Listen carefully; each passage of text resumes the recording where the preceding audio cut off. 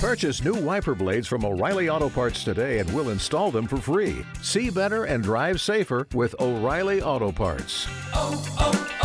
O'Reilly Auto Parts.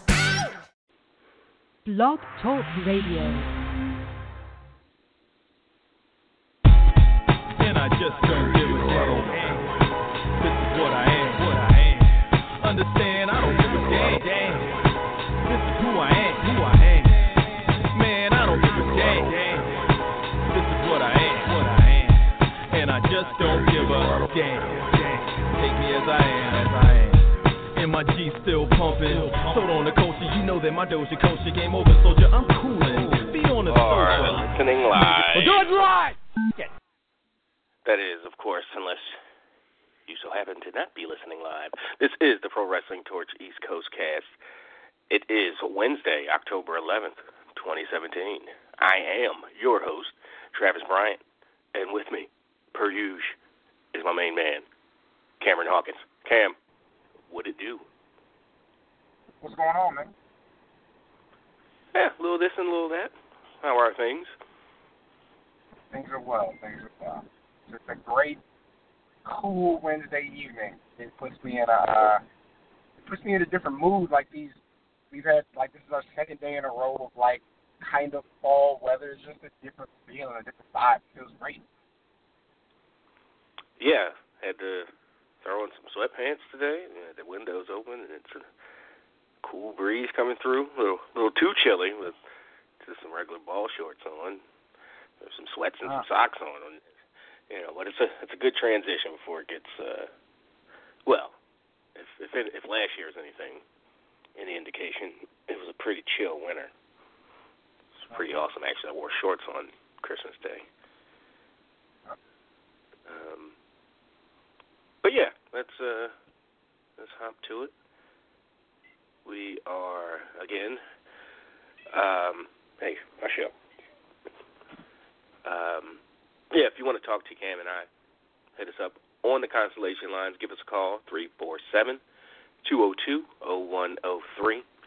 Once again, that's 347-202-0103. We are here for the next 2.5 hours at least. So jump on the lines. If you can't call us, you can always shoot us an email anytime during the week, anytime during the show. The mailbag is always open and constantly being refreshed. We've got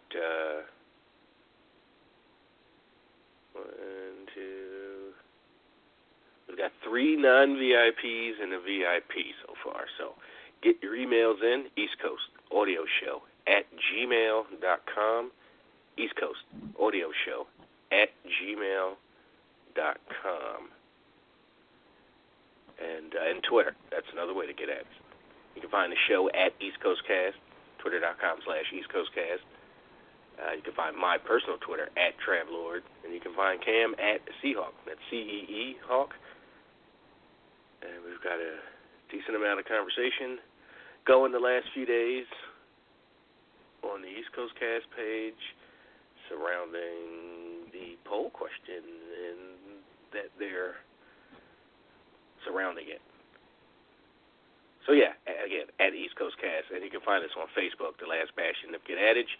Find the Facebook fan page at facebook.com/PW Torch East Coast Cast, and we certainly, it was, and we got an email from him too. Grand Rapids Mike liked the page. I don't know what took him so long, but I'm not going to complain about that part. I'm glad he actually eventually got around to liking the page, which you all should do. Tag your wrestling buddies in it. Share topics wrestling-wise with us. You know how that goes. Yeah, Cam. Polls, headlines, what we got? Yeah, we'll go with the poll first. I think this is one of those times where it's probably not the biggest story because there were things that came out of Hell in a Cell we had to talk about. There are happenings on Raw we had to talk about, backstage stuff we had to talk about. There's a lot. The cool thing, though, this is actually our biggest poll to date. I just saw that. That's what I'm reacting to. Yeah. Wow. I mean, shattered. Like, boom. Yeah, I think fuck. Almost like, damn it, now we got to around, get back to this number.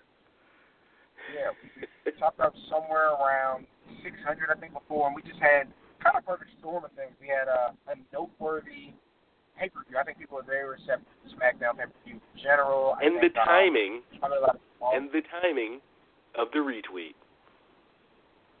Yeah. When you get, when the synergy happens early, when your company's behind you from the jump, it definitely brings a certain level of visibility to the things you do. It's very nice. 746 votes. The poll was really simple. It was what was the best match of WWE's Hell in a Cell? And overwhelmingly, 59% of the vote went to Usos versus New Day, which is, I mean, really my favorite. That's been my favorite feud probably in WWE this year. All due respect to Roman and Braun. Probably my favorite feud of the year. I think that they did a great job, not only with the match being creative, and I think not being violent in a way that's uncomfortable to watch. And yeah, great well, match. They didn't use the Xavier cups over his head spot where they wailed on his midsection in the long intro for SmackDown. Like, why wouldn't you use that spot? Well, because it's 8:02 or 7:02 Central, and we can't go there this early. So so there's an indication that it did get at times pretty. Yeah, I mean, it was what I'm saying. It was violent, but it wasn't turn your head away violent. And I think this person's going to break their neck doing what they're doing. Like, it wasn't good distinction. Big time spot. Like, they saved that for Shane. But no, 59% of the vote went to that match. 37% went to Kevin Owens and Shane McMahon, which I thought was all right, for what it was. We'll talk about maybe some critiques we have of that. And 3% of the vote went to the triple threat match for the U.S. title with Styles, Corbin, and Dillinger, and 1% was other. I think 2%. Primary match they got other was, I think, the pre-show match between Benjamin, Gable, and the Hype Bros. People weren't really into the Charlotte and Natalya because that didn't really have a finish. I thought Dolph and Rude I just thought was kind of there. So I get why, I think the best match did win overwhelmingly. And so here we are. That's the poll. I think in a perfect world, that match might close the show, but I also think that the angle that they had at the end of Kevin Owens and Shane is noteworthy enough to still get that billing. And I think we'll talk about it, but I want to give WWE a lot of credit for what they built through that and what they did on SmackDown, that match. Like, it just, there's a lot to be dissected there. Yeah, and the Usos New Day match, that's the one I voted for, so I'm a part of that 59%. I just don't know the type of person to vote for anything besides those two matches. I mean, at least it's there's a case to be made for that triple threat U.S. title match. Like, there are people that we talk to, I might talk to more than you, but have told me, like, flat out, like, the Usos don't do anything for them. And I don't understand the reasoning. I think, it's kind of a situation where, and this is me projecting, this isn't how the actual conversation is on, but I think they are good at tag team wrestling in a way that they don't stand out as individuals, and I think that that's rare now among tag teams. Like, the two of them do have a very, very similar style. They have the same look. They have a rhythm that other teams don't have. Like, it's not a mishmash. It's not a long built-up story for why these guys are a team. Like, they're just a well-oiled, cohesive unit that always has good matches, and for whatever reason, I think that turns people off. It's the weirdest thing to say, to compliment them on all these things that they do, but I do think, like, some people just kind of resent you being good and not having anything else around it. They're just good. But no, I think, I don't know how you watch SmackDown for the last, 3-4 months, and really right after WrestleMania. Like, I don't see how you watch that and don't see that, and I say after WrestleMania, Trav, you got to help me out here. But I don't see how you look at them from the time that American Alpha debuted on SmackDown and not see just how good they've been. Like, just since that time, they've been phenomenal. Year. That was last July. Yeah. So I don't see how you don't recognize the greatness there, and they found the perfect opponents in New Day, and it's just been great.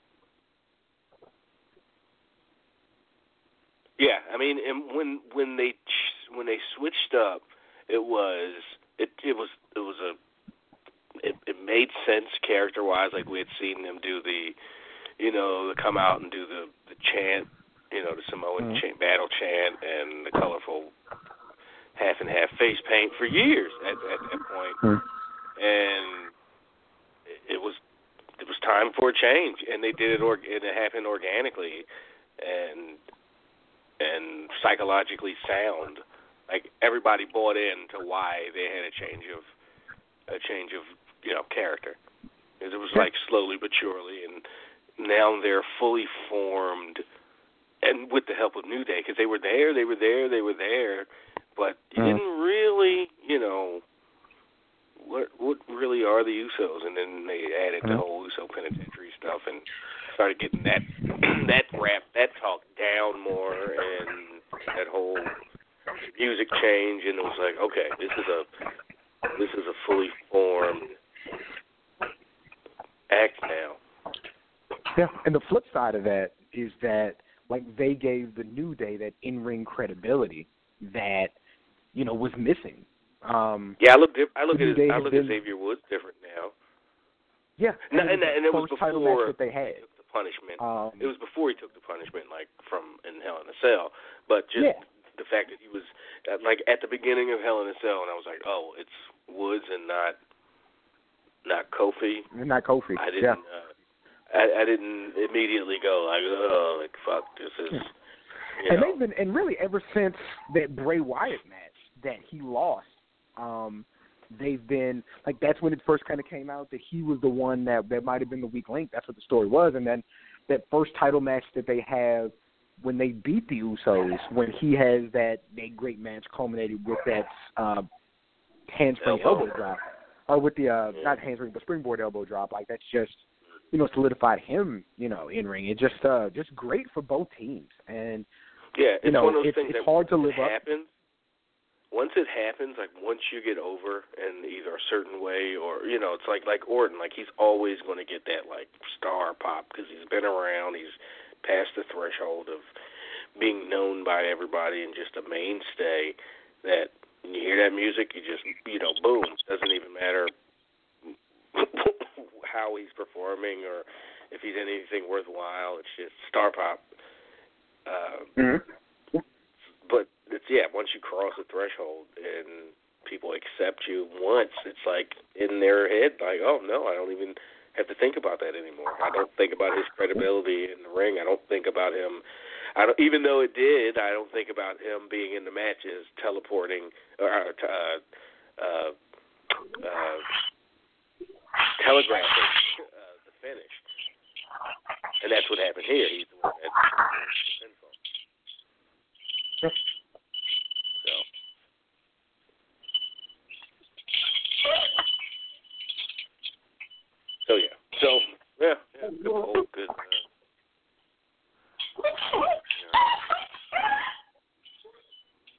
Hey, Bishop. And just kind of put a pin in that so we don't lose it. I mean, they great feud, and when they make the stipulation, this is the last time that these two teams will get to face off for the tag titles. You wonder how are they going to finish this? Like, how is this going to be over? I kind of thought we might see something on. Well, no, let me finish. I kind of thought that we would maybe see something that night of an interaction between them, like, after the match, daps or handshakes. But I think it's good that they held that off until the next night because you get time to kind of wind down. And it might not make sense in the moment, like where I've been beating you up with kendo sticks the whole match. We can't really, carry each other out of here. But no, they said, like, 3 days later. After the ice pack and after the bruises go down a little bit, you're like he said in his promo, only one team can know what we're going through. Yeah, and they said it and it's interesting. They had the Usos. They alluded to, without saying it exactly, like that we were the two best tag teams in WWE. Like they had SmackDown Live. They had to relegate SmackDown Live. They didn't get to say they flat out came out and was like, we're the best. But no, everybody else sucks. The Usos was like, everybody else kind of sucks, right? They had to limit it to SmackDown. They didn't get to say it, which is weird. But I understand why that happened. But they what he really said was, like you said, nobody can really speak to what we're going through. They talked about how long they've been as good as they've been, and it was just respected to him. Like it was great. I think that's how these two teams, like, that have been through that should treat each other. And now it doesn't make the New Day out to be less. You know what I mean? Even though they, the Usos had the spotlight that night, like, New Day can jump into a feud with somebody. Like, I was talking to somebody, like, I think I was talking to Shahid, and was like, really, Kofi can go out and challenge Jinder if they have to. Like, I think that even though they're stars, I think this feud does give them the in-ring clout for them to be able to do things as individuals, even if they're still a unit, and that'd be really believable. I thought the feud was great. The contrast between the teams, the Usos being very, very serious, the New Day having their fun, and then when they get in the ring, they put on these great matches, and then at the end, having that mutual respect. Like, I think it was just, everything was just really well done. I think that's the best feud of the year because I think it was executed so well, and not just the stuff that didn't happen in the ring, but the in-ring product and the competition you got. I don't think anything other than maybe Roman Braun has really paralleled that, and that is those are the two. Running feud the whole time. Like I don't think anything else can really be in the running as feud of the year. Those are the two you go with, and I just nothing else even comes to mind. The other one was. Yeah. I mean Shane, AJ, maybe. Yeah, there's like Bray and Finn, but that's not as and then Alexa Bailey didn't play out great. Like there's it's one of those two, and I just think the Usos and the New Day is the one that I think it's going to be interesting talking about that over the next 2 months to see how people feel about that. For sure. What'd you think of the New Day coming out and dancing and kind of just, still being themselves, but even with they were even, kind of low key. Like their movements were less than they typically are. They're out there in the sea live allure, not ready for competition. And Kofi was the only one that was actually like running around and stuff. Exactly. Because the other two, had gone through it. Like it was just, I think everybody just executed everything so well. And then even, when they get to promo time, about everybody sucking, and then when Uso was about to go in on Breezango, and AK was like, no, Breezango's cool. Like it was just, they still had the comedic timing. It was good. I just don't have a lot of things. And the crowd was right there with them. About this week. Yeah, and the crowd loves Breezango. Like that's Uso's like, we love Fashion Files. We rock with Fashion Files every week. It was just really good. It was fun. All right, let's see who's on the line. The chat room is open, by the way.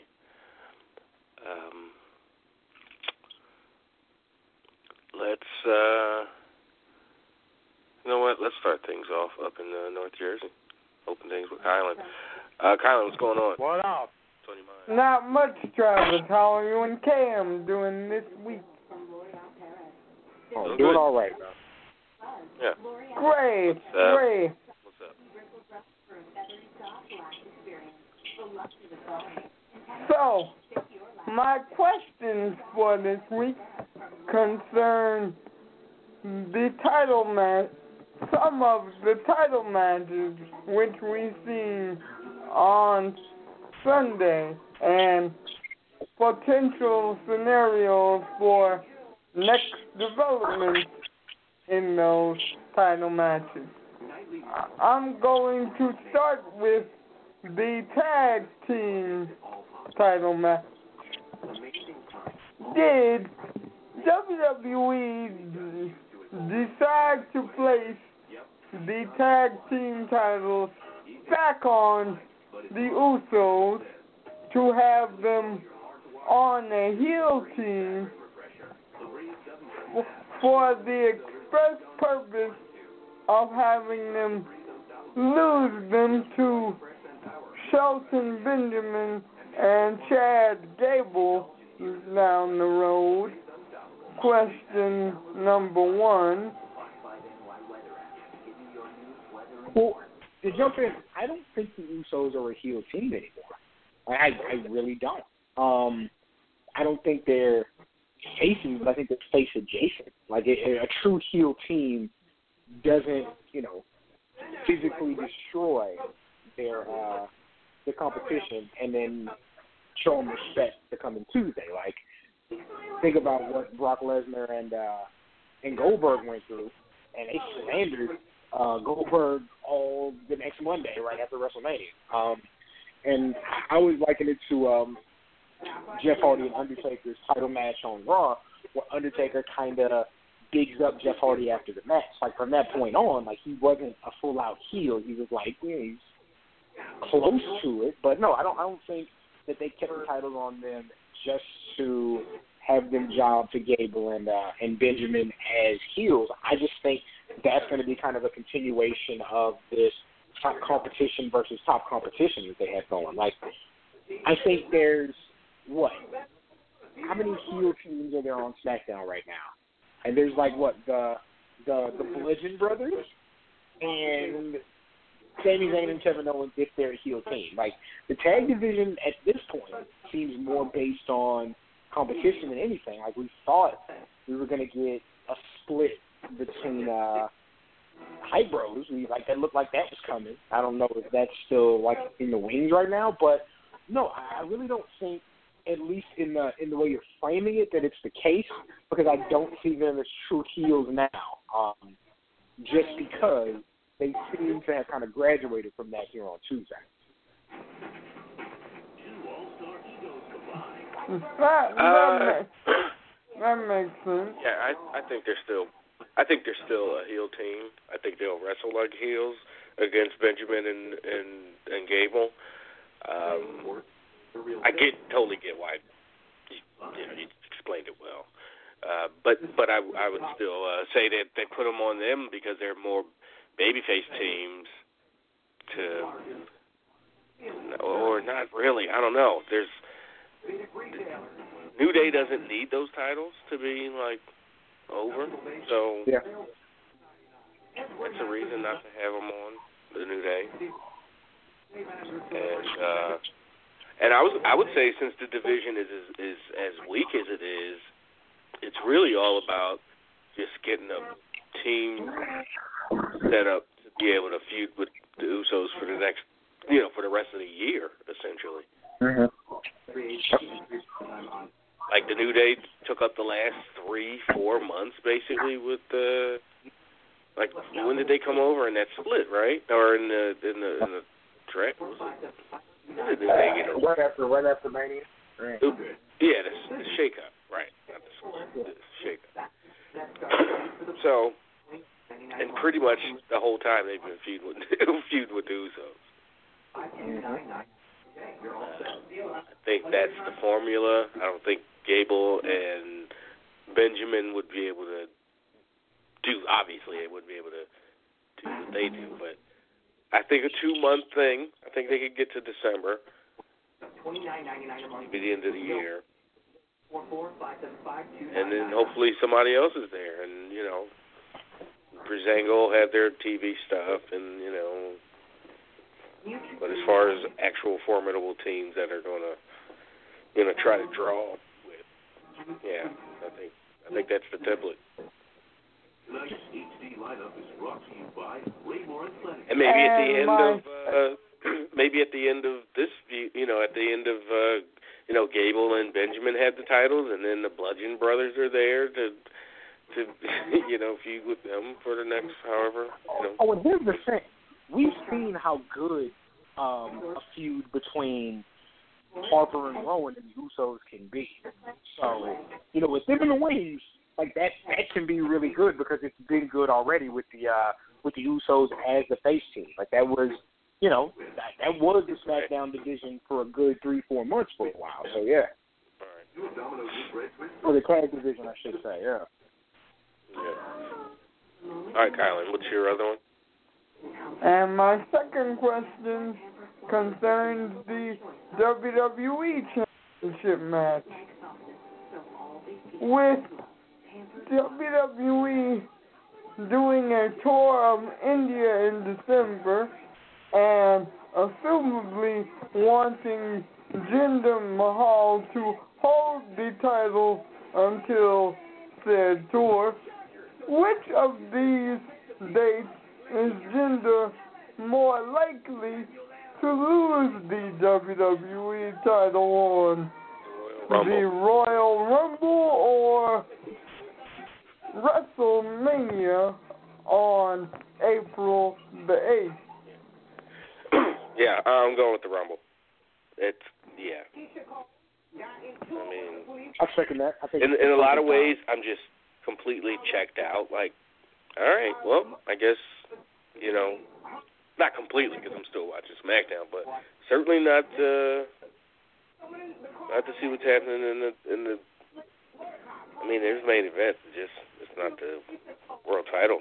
And I think they know. Go ahead. I think WWE knows. I think there's a reason why, Jinder wasn't really featured on the show. I think, and this is the thing. Like, I'm not of the portion of the audience that's like, please just get the title off him now. I don't want to see him. Like, I understand it's a process I am. where, if you can, and I understand that. It's a process where, we can have this guy who's Indian. We can do dates in India, and we think we'll get more money and more visibility with him being the champion by then. I get that. So I understand, like, it's a long game. However, like, I can't pretend like, as bad as I talk about Randy Orton is still good in the ring if he's not lazy at times. Shinsuke Nakamura is amazing in the ring. AJ Styles is amazing in the ring. Dolph Ziggler is mid in the ring, but he's good. Jinder Mahal is not good in the ring. Like, I can't fine. Pretending like no, but this is the thing though. He's fine, but he's fine and formulaic. Like, they use the Singh brothers as a crutch. It's some type of distraction, then he hits the finisher. Like, he's fine, but he's just not. He's not doing anything appealing. I think they hurt him with the promo that people were like, that's too much. Like, I think they took away from what he was doing at that point. I'm just I'm okay playing the waiting game, but I can't pretend like there aren't other people who are, and I'm going to use the term more deserving, and by that I mean better in the ring and would make more money. Like, that's more deserving to me. Yeah, for sure. There are other guys I'd rather see in that spot, but I think they get that, which is why they have been using him sparingly as far as in the ring. Like, I think they know what they have. I think they're going to take these dates to get this money, and then I think we're headed to a matchup between two better wrestlers come WrestleMania, and so I think that does mean, like you said, Trav, and like you suggested, Kylan, them getting the title off him at the Royal Rumble. Yeah, it has to be. You cannot go into WrestleMania with you can't have the WWE title match be as insignificant as a Jinder Mahal title defense would be. You can't have that at WrestleMania. Yeah.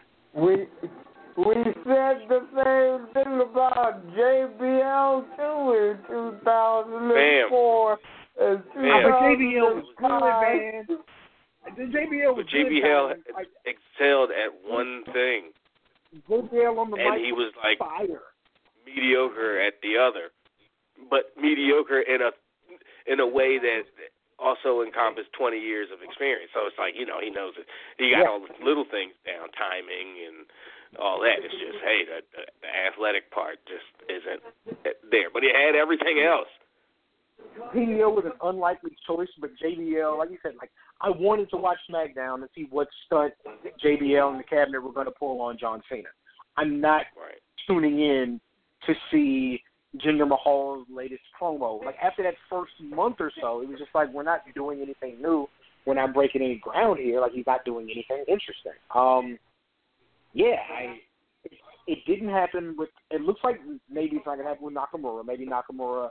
Like I feel like Nakamura or AJ beats him at the Rumble, and then Nakamura. And now I'm feeling more like AJ based on recent developments. But one of them wins the Rumble, so Nakamura wins the Rumble. You get AJ Nakamura at the Rumble or at WrestleMania, and boom, we're back to where we need to be. He was fired from his own wife just left him. There may be criminal charges. And then do you have Nakamura go over AJ at Mania? Play that all the way out? Yeah. I think you do. Because I think Nakamura is really, really good. But we know for a fact that AJ can prosper as a top attraction, and people want to see his matches. People rant and rave about him without that title on him. Like he can't be AJ. I think at this point really cannot be elevated with the title, even though he can elevate the title. So I think if you're looking at doing something to shake things up, if you want to test the waters, you put the title on Nakamura at Mania, and then if it doesn't work out, you still have AJ there. Yeah, good point. Appreciate the call, Kylan. As always, I'm going to keep it moving here. Oh, check a tweet. Kofi Kingston concerned about the condition of What hurt? Of Big E. Kofi Kingston describes what it was like to be helplessly watch his partners. Oh, okay. Just describe it. I had to think somebody was really going through it. I was like, wait a minute. But apparently it's good. Okay. Because Rich shared it and said it was. So,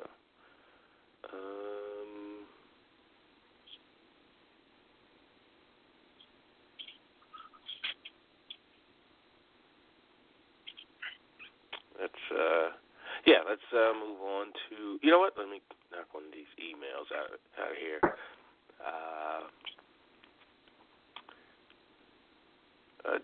Jabron chimes in. Where's Jabron from again? I forget. Do you remember? Can't call it. Not Chicago. Yeah, damn. Where are you from again, Jabron? Jabron says, "What up, fellas? My questions for y'all this week is: where does WWE go in the next few years? We've seen them signing pretty much all the ROH talent, top talent, but do you feel they'll actively use them and make them stars on the main roster, or are they just signing them so ROH doesn't have them anymore? Because it's starting to look like, to me, but I could be wrong. Well, I mean, maybe a day or so ago I would have said, so something happened with the Bullet Club today. Jimmy Jacobs isn't working. I guess got fired because of the Bullet Club stunt from a week or two ago. Oh wow! From the limo gate. The stunt, the picture, the photo ops. Yeah. So, yeah, which. How do you interpret that? WWE being petty as fuck. Mm. I mean, unless Jimmy, I don't know, was in on it in some weird way. Well, why? You know, I mean, it has to be. No, but what I'm saying more is to WWE being petty, but how does that tie into what you think about in China's ROH guy? That's what I'm asking.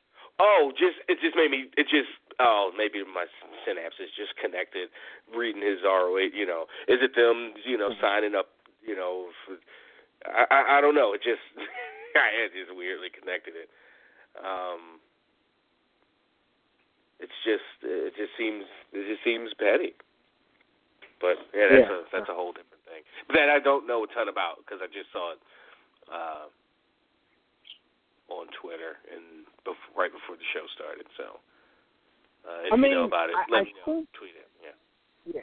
It's hard to project main roster right now because, like, we see how effectively these guys are used in NXT, and then it's hard to project. Like, I think we need to know who's kind of pushing for the signings. Like Adam Cole is about to, you know, headline this NXT pay-per-view that we're all hype about, this War Games here.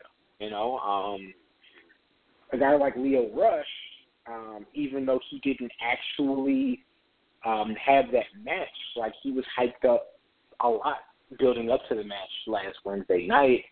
You know, my question is this, like, in relation to the ROH guys, the biggest difference now is WWE has a full-blown farm league, and they're bringing their own guys up, even though they're signing more guys from outside. So it's hard to speak to if guys from a certain promotion are going to get a push because we've seen guys treated great and guys mishandled here, you know, over the last year. Like, you know, Travis, here we are, the end of 2017, talking about Nakamura's first title run coming in 2018.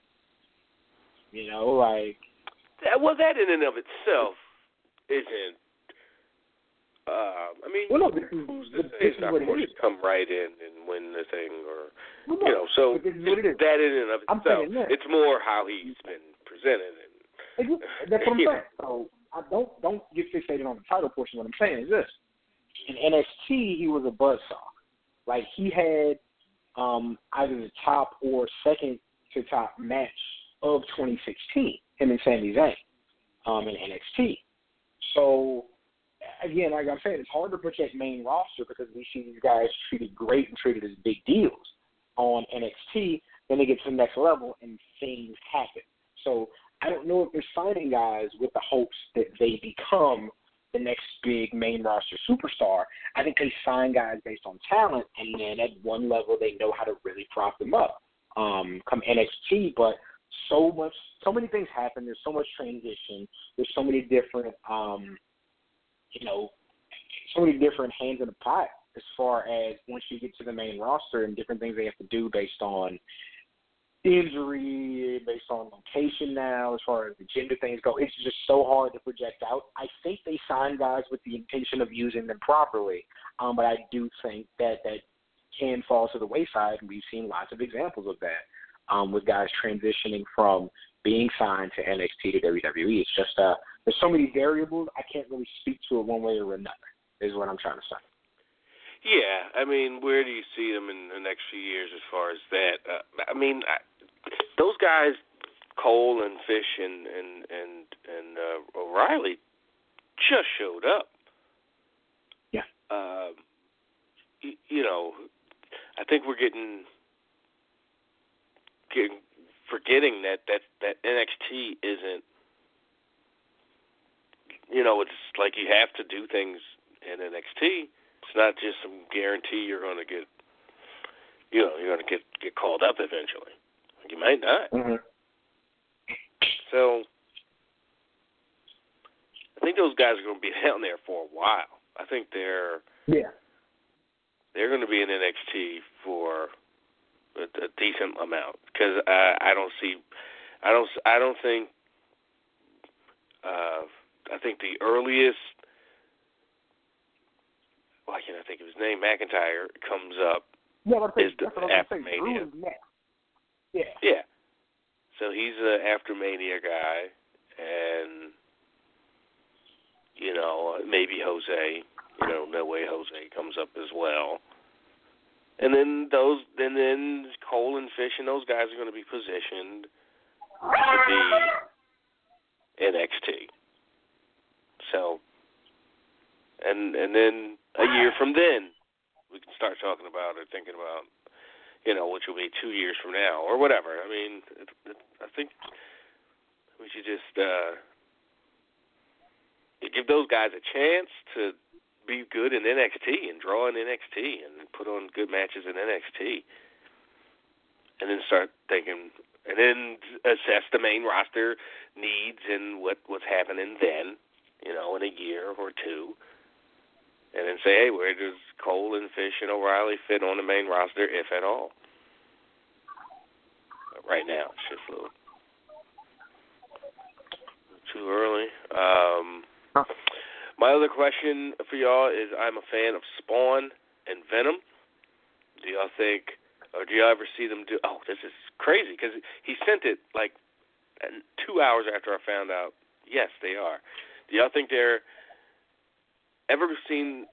Do y'all ever see them doing a remake of the Spawn movie from the early '90s, late '90s, '97, or do you see them maybe making a movie for Venom? I'm not much of a comic book reader, so I figure you guys would maybe have some answers for me or thoughts on the two characters. Thanks, fellas. I'm listening to the show. I'll be listening to the show. Cool. Appreciate you, Brian. Appreciate that, Jabron, as always. Yeah, so did you hear that they're doing another Spawn movie? I've been hearing that forever. Is it pretty confirmed at this point? For sure? Because apparently, No. So now it is. I mean, yeah, they've been talking about it. I think that's a great... I had Spawn comics growing up. Spawn Batman is one of my favorite crossover comics ever. Just really well done. And yeah, I had Spawn action figures. I was a big fan as a kid. But so yeah, it's cool. And then of course, they're definitely doing a Venom movie with Tom Hardy. That's definitely happening. So yeah, look, the Venom movie I'm not hype about, but I still think it's going to be pretty cool. Is that because it's like a Sony thing or something? Yeah, I mean, Venom is just, I don't know if it's a character. It's a character that I don't think warrants its own comic if it's not in relation to Spider-Man. And if Spider-Man is not in the Venom movie, like early on, then what do I care about the Venom movie? It's weird. But Tom Hardy's very good. Which Venom is he going to play? I'm pretty sure he's Eddie Brock. Okay. So OG Venom. For them to do Matt Gargan from the jump, that'd be weird. They'd have to do a lot. And you can't do that until you do the Sinister Six, I don't think. But yeah, that should be cool, I think. Yeah, I didn't know a ton about Spawn. Wasn't in the comic books like throughout high school in the 90s and stuff, so it wasn't until the movie came out in 97. Which doesn't, have you watched that anytime recently? I think maybe in the last, 5 years I have. Yeah, it doesn't hold up great. I like it. I still have but I get yes, no, it doesn't. It's doesn't visually it's okay. You understand this is 20 years ago. Yeah. But it does kind of reek of. Yeah, there are a few movies I think Terminator 2 is the movie I always reference that was made a long time ago that you could have told me it was made a year ago. Not a year ago, but 5 years ago. Terminator. Okay. Terminator 2, that's visually just always going to look great. Whatever it's like that, that's just a beautiful movie. There's some movies like that. Spawn ain't really one, and then did you? So Comic Book Girl 19 did an entire video about this, and that's how I found out. Once she said it, I was like, oh, okay, I guess it's official. But she talked about all the money being blown on the Violators? On Violator, yeah. Yeah. And they had no money left to do anything else.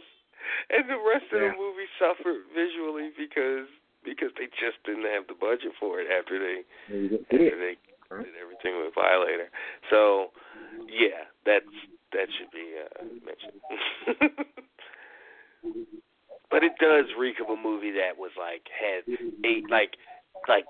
an idea and it just got completely corrupted, and somebody was either trying to please a bunch of people or something, or a bunch of people had their hands in it and wanted to go in this direction, some wanted to go in that direction. Yeah. Yeah. It had so much potential. And at 17, and you're 11. Did you see it when it first came out? Were you allowed? Was that okay? Yeah, that is one I was allowed to catch early because my stepdad was a big fan too. So I got to see that one. Perfect. But yeah, it's still like I said, it doesn't hold up great. I think it's still pretty good for its time. Just some of the performances were a little hammy. But, I mean, Michael Jai White, he could still play Spawn right now if he needed to. And that's, I mean, that was my next question. If it's going to be him? Well, should it be? And if not, how do you work him into that? Because he's got to have a part. Yeah. It's got to be I mean, you don't have to be the main villain or anything like that, but he's got to. Got to do something. Yeah, you just make him Chapel. And you got it. You just make him Chapel, and then have a new guy be Spawn, and you're good. Like him playing his own evil counterpart would be really interesting. What's his face? Who's the new guy? The boxer, Creed guy. Everybody. You can't put Michael B. Jordan in there. Can't do Michael B. Jordan. He's I think he's even though he's a grown man, I think he's still too young to play that role. It's weird. And the thing is, they're probably. I wonder how Michael Jai White was in '97. Yeah. It's just the fact that we were kids and everybody looked older. Yep. They'd be like, oh yeah, Michael Jai White was 28. Oh, how old is Michael B. Jordan? Michael B. Jordan's 29. He's probably a year older now. Yeah. He doesn't he aged a day from that to Dark Knight, so yeah. All right, Jabron, appreciate the email again. Some good topics.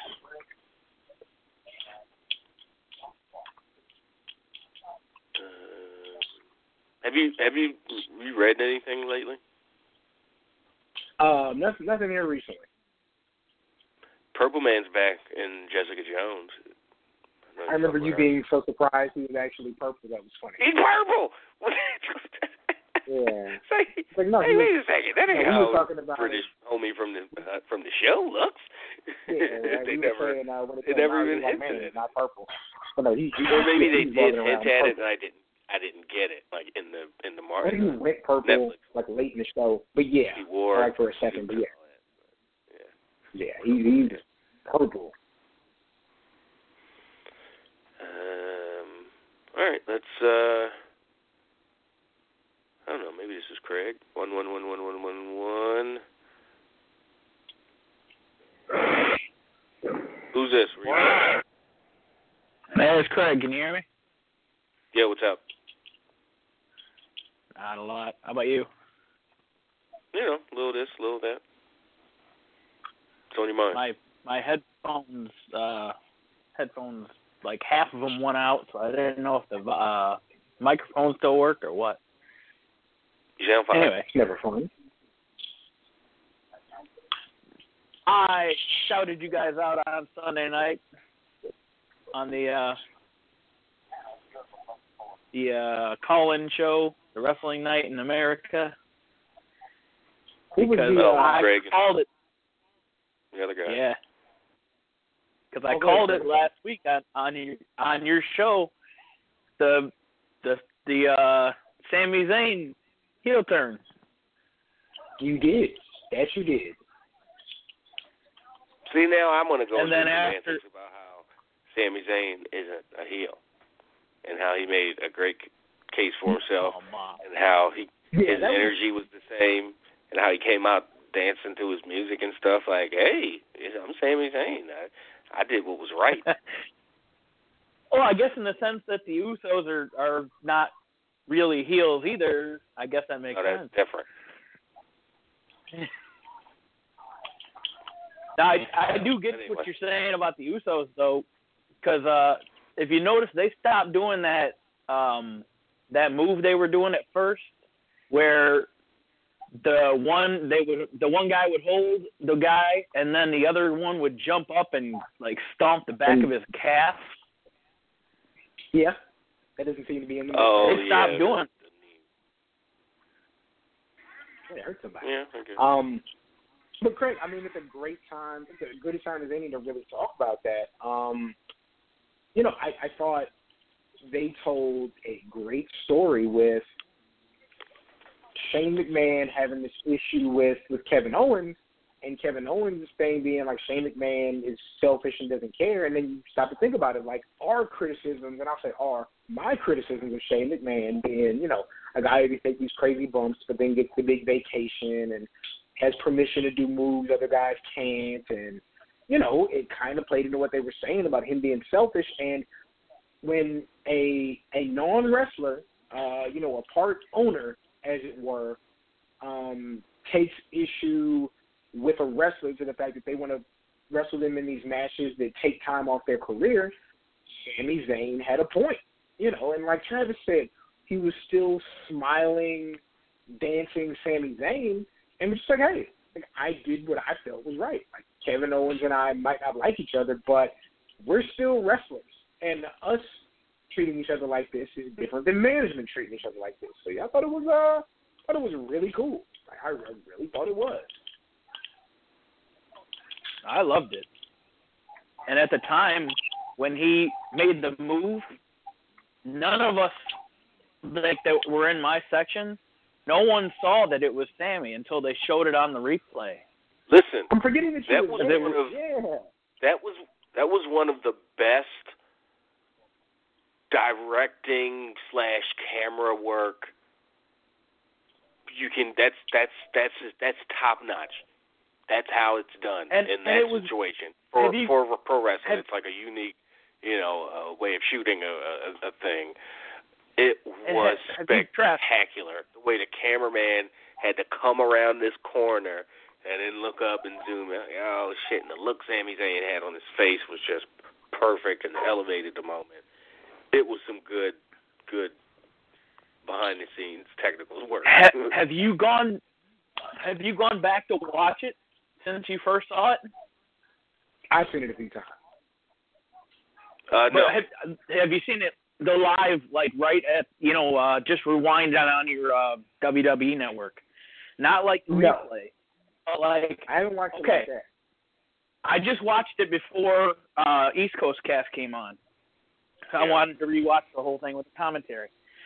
And Sami Zayn pops up at the bottom of the screen with 30 seconds before he's in that little spot right at the edge of the table. You see him just pop up.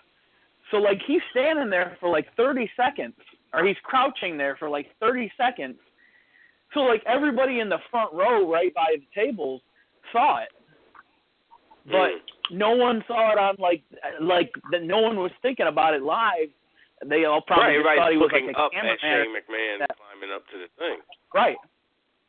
It was really funny to watch because I'm like, I want to see where he shows up. And he showed up a full 30 seconds before he dove off the thing.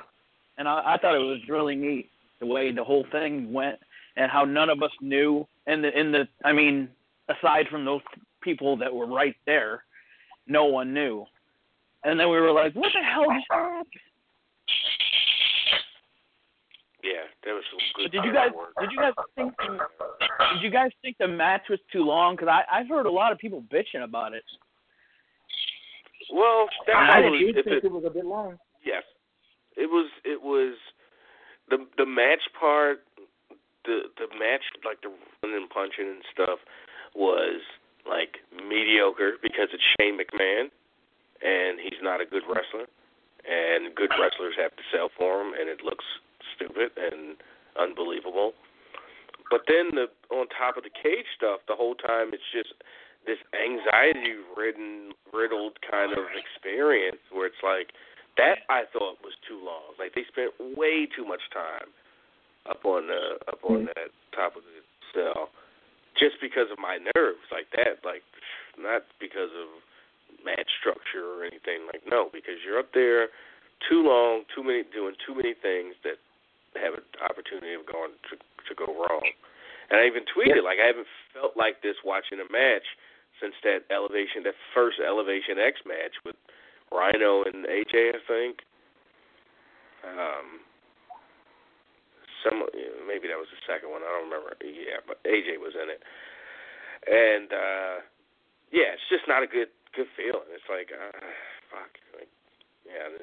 And Craig, the other thing, like, it was a legit 3.5-hour pay-per-view. 4 hours if you're watching. Yeah, then they went way over. Like, it took a long time. I don't know how they that's one thing that I'm not watching. I don't understand how they get away with that on pay-per-view now. Like, there's still regular pay-per-view. Don't they have stuff after it? I mean, do they just... And now with the least amount of power left on pay-per-view because, pay-per-view is not making as much money off them, so they're not, willing to do what WWE says less, or they should be, whatever. So you would think the pay-per-view companies would be like, nah, you got to chill. You can't keep doing this. But they keep doing it. Like, what's it like for the pay-per-view audience? Like, I'm glad I'm not that audience. That sounds like something a good a wrestling media news organization should investigate. That'd be, something else. That is, that'll be an interesting thing to find some details on. Put my best man on it. If said organization wanted to pay for me to get cable and then pay for me to get pay-per-views consistently to... Oh, I wasn't do talking some about field you. I was talking research. about Rich. Rich should probably get on that. He likes to deep dive in that. Oh. Well okay. done. Well done. Rich is on the line. What do you like to do, huh? Well done. No, at the time though, we didn't even I didn't even notice what time it was. Nothing. I just knew the only thing I knew what time it was, as far as like matches and things were going, is because they said I asked the bartender when the last call was, because I had the bar was right behind my seats. Like I had like the best seat in the house. It was right in front of the bar and like right in the middle of the thing. I put a picture up, but so I asked her, when's the last call? And she goes, it's like a half hour before the thing ends. So I'm like, oh, so it's the main event. And so when Dolph and Dolph and Rube came on, I was like, okay, last call. And I got my last call. So it was neat. But when I found out it was 3.5 hours, and then I found out the last match was like 35 minutes, I just didn't even notice. And because everything was good just for them, yeah, that you weren't sitting there, like bored and counting the minutes down. Because that's certainly how it was for us in Dallas last year. It's like, hurry up with this show. And it didn't help that they were ending it with a dud match nobody wanted to see, and it turned out to be a relatively dud match to actually sit and watch. Yeah. That's what I think every time they, there's an Undertaker, Roman, Undertaker, Triple H, any kind of thing is like, if I don't want to see it, I'm not going to stay for it. I'll just, leave.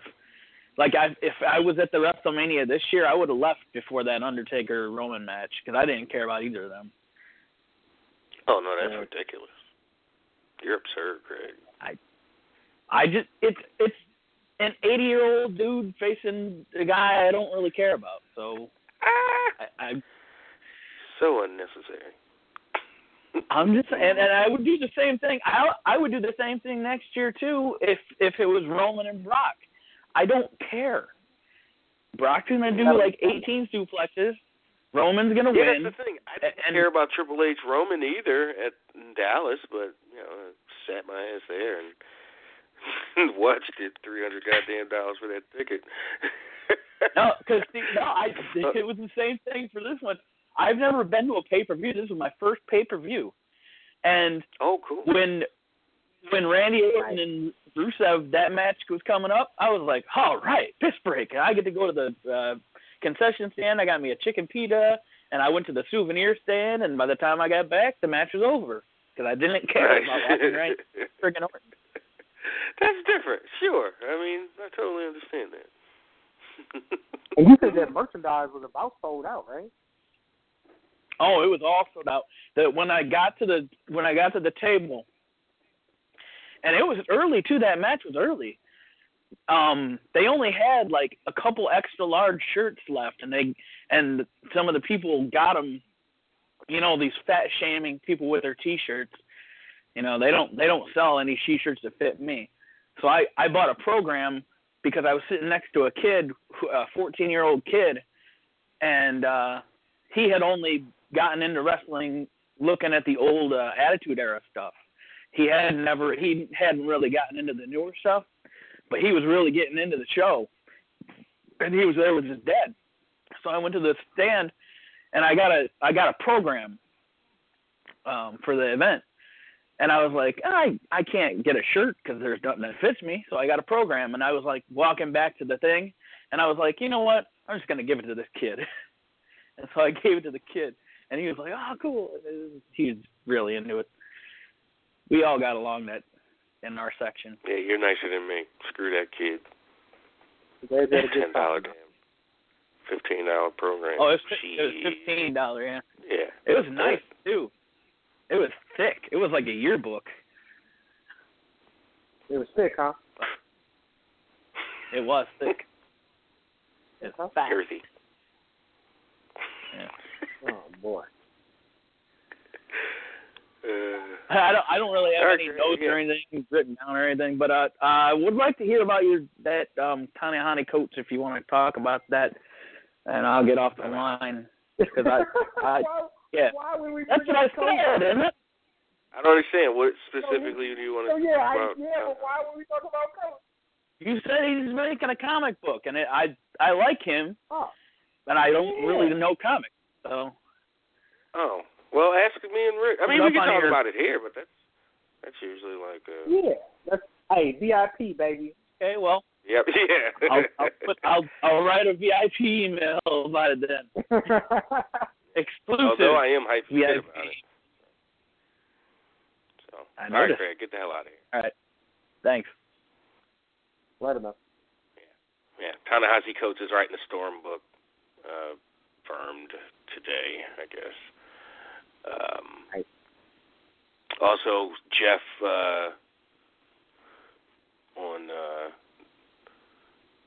Twitter, JJ, the enthusiast, he says McFarlane's going to be doing the reboot of the movie. So. Oh, nice. I didn't know. He didn't do the first one, the '97 one. Well, no, just saying like he will be doing this one. So it's not like it's going to, different Somebody people. else is doing it. Okay, cool. Yeah. All right, let's talk to Willis, I believe. Willis, what's happening? Going on, Pete? Same old bullshit. Sitting here laughing at Raw and SmackDown the last couple of days. Laughing about how everybody now, Shield fans, all of a sudden that who was booing Roman Reigns until he got back with the Shield. That shit is fucking hilarious. And as soon as they break up again and they're going to realize Roman going to win the Rumble again and they're going to be in Philadelphia, they're going to boo the shit out his ass again. So. Well, we already told you Shinsuke's winning the Rumble, so you don't have to worry about that. It would be nice. It would be nice, but they ain't thinking about no Shinsuke.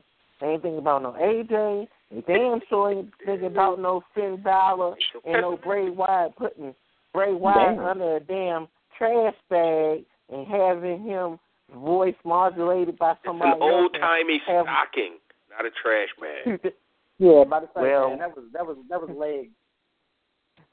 Whatever it was, man, they don't care about. Somebody grandma was like, I know you ain't wearing my good stocking on your head. They don't care about anybody booking right now. All they want to do is get Roman over. That's all they care about. They're going to sacrifice 6 people in that TLC match just to get one person over. That's ridiculous.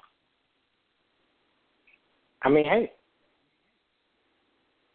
And the Roman Reigns and especially with Cesaro with his mouth jacked up, hopefully they take him out of the match because that joint, he ain't gonna have no time to even heal his mouth, even with a mouth guard in there. I wouldn't even chance him in the damn match.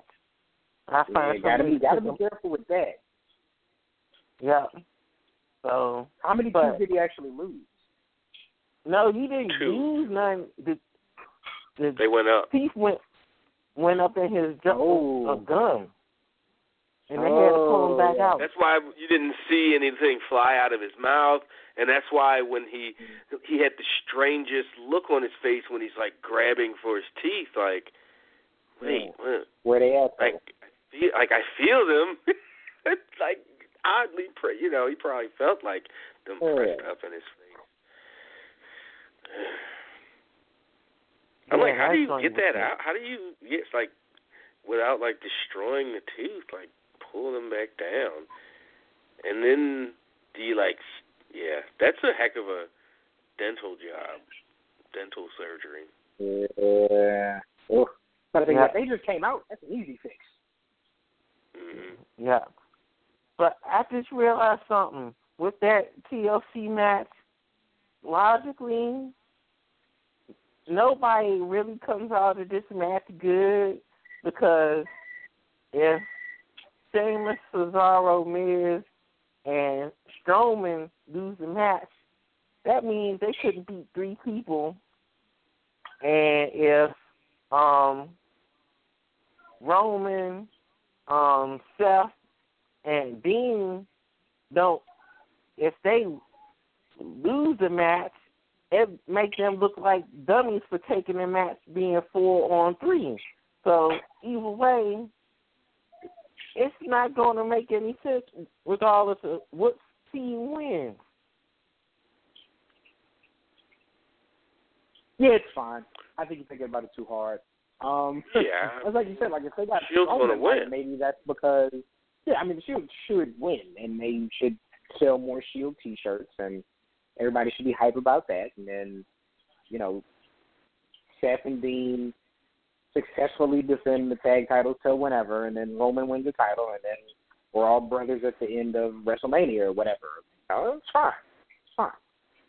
And it then all works. Where they gonna be at in New Orleans? I don't know how New Orleans gonna take it, but I can see that happening. I'm gonna be drunk.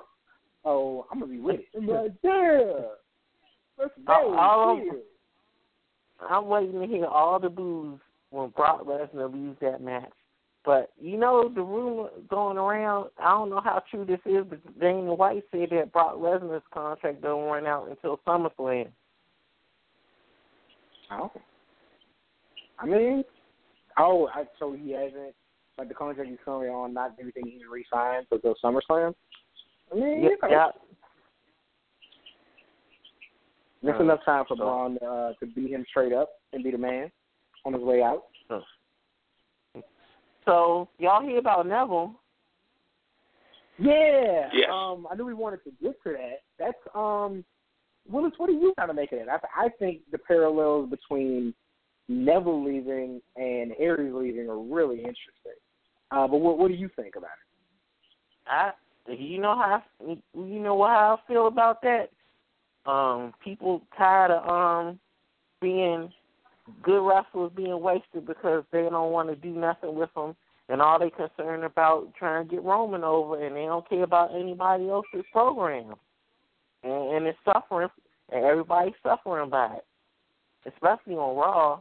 maybe on SmackDown they get away a little bit easier from it, but on Raw, everybody's just suffering booking-wise because all Vince is concentrating is on Roman. Even Triple H even frustrated about the way they brought up a lot of people from NXT and all the people he fought to get the sign from like New Japan and ROH, and they not doing nothing with them once they bring them up to the main roster. So it's just scary. I'm scared to see what they're gonna do with Asuka. Scared to see if when they bring up Adam Cole and them up there, and I'm scared to see what's gonna happen to Drew McIntyre with them. So I don't know. It's just strange. And if Neville come out and bring out an interview like somebody like the way Punk brought out his interview and just totally blast stuff, it's going to be a whole different story. But I don't know how many people that was actually attached to Neville from the jump. So I don't know, but we'll see what happens because it's just a funny time. I think this would be a time for people like ROH and New Japan to try to step up their game here in the market to try to become a number 2 company in the area. So the people that feel like that they're not being treated right can have a bigger platform somewhere else other than WWE on television. Because TNA or Impact or Global Force or whatever the hell they want to call themselves, going down there trying to make a name yourself, that's just not kicking it. So I feel like that WWE is just resting on their laurels because they don't really have any competition on real television like they did back in the day when WCW was on fire. That's different because I was just talking about this. They consider everything, whatever, Big Bang Theory on Mondays. Everything's competition, which is true, but they don't act like it. They kind of react to football in August and September, but can't ever do anything to stave it off. Like, they don't act like they have. They should act. They have more competition, in fact, because TV's so good. Even though less people are watching live, it's still quality stuff typically on Mondays and Tuesdays. Yep. Right, that's true. But it also shows that wrestling is popular, but it's not super popular like it used to be. Because of course. It's hard to compare anything to its peak. Right. That's true, but boxing's not going to get any more popular than it ever did than it was. When was boxing most popular? 50s, 60s? As far as making, Ali was around. As far as like being global events and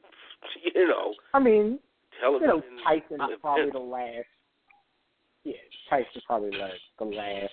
I mean, as far as making money off a fight, and I'd say it's probably Tyson was the peak. Like, you have your big super fights, with. I mean, in fairness, De La Hoya Mayweather was probably the time when people are still watching boxing. People don't think boxing is it's so corrupt that I'm not going to watch it. That's probably it. But I'd say, probably making money off of a fight being televised, Tyson is probably the time we're looking at. Yeah, and I think the last big fight anybody that really was into was the Conor and Mayweather fight because people was paying out the ass for that joint. Yeah. Right. Yeah, so hopefully we'll see what happens with everybody, even though the end game is kind of telling. And just like my man Craig said, if I was at New Orleans and if I knew Roman and Brock was the last match, and if I know how hard it is to get out that joint, I'd be rolling early too. Man, you'll be right there with us running your mouth. Don't lie. Don't lie. I'm not even going anywhere. I'm sitting my ass right on the couch and watch that shit for $9.99. So I can see it up close and personal. But shit, all that money going to New Orleans. I ain't got money for that. I just be happy going up to New York for SummerSlam. That's my WrestleMania and call it a day. I did good. Pay my damn $80 ticket and be able to see everything without having to watch it on no damn screen or being the wrestlers looking like damn ants in the damn football stadium. Forget that. I ain't paying $400. We had supposedly good tickets in Dallas, and we were still like we were sitting back far away. I can't imagine if you had like a regular, like a $50 ticket, $70 ticket, like way better. Like shit. Like most of the time, I just watched the damn giant Tron above the ring, because we were across from the other. So the Titantron was far away. Because we were on the side of, sort of on the ramp, not the ramp, but on the opposite of the ramp in the Tron. Because I was talking to one of my friends when we was coming home from Transformers convention. He's like, "You should go to WrestleMania." I was like, "It's fun for the experience and all the stuff going on in the city because they take over the whole city." I was like, "Man, I ain't spending all that money just to be coming out pissed off because of the damn main event that I don't want to see." I said, "I don't even see the point of me spending all that money to go there. That shit just to be complaining at the end." I said, "Fuck that. I'd rather complain at home for $9.99 than for $999 after all is said and done." Probably even I do also like complaining at home. Complaining at home is fun.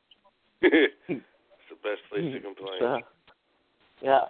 And anybody watch Flash and them last night? Cam did. I didn't. Shut up. No spoilers. Yeah. La. We're still we're still waiting on that, but I did watch it. It's interesting things that they did. The best way I can put it, interesting. Now I'm waiting to see what they're gonna do with Arrow. And one more thing before is that tonight? That's tomorrow night. Tomorrow night, okay. They come on at Thursdays at, I think, 9. Because Gotham comes on at 8. They wanted to space it out so so you can watch one after the other. That's why they moved Gotham to Thursday night, because they didn't want to interfere with Supergirl's ratings. That's very decent. Yeah. Did Supergirl come back on Monday, or is that this Monday? Yeah, it came on Monday. Everything came back. Yeah. Makes sense. Yeah, it came back on. So, yeah. And one more thing before y'all go. Y'all see Eminem?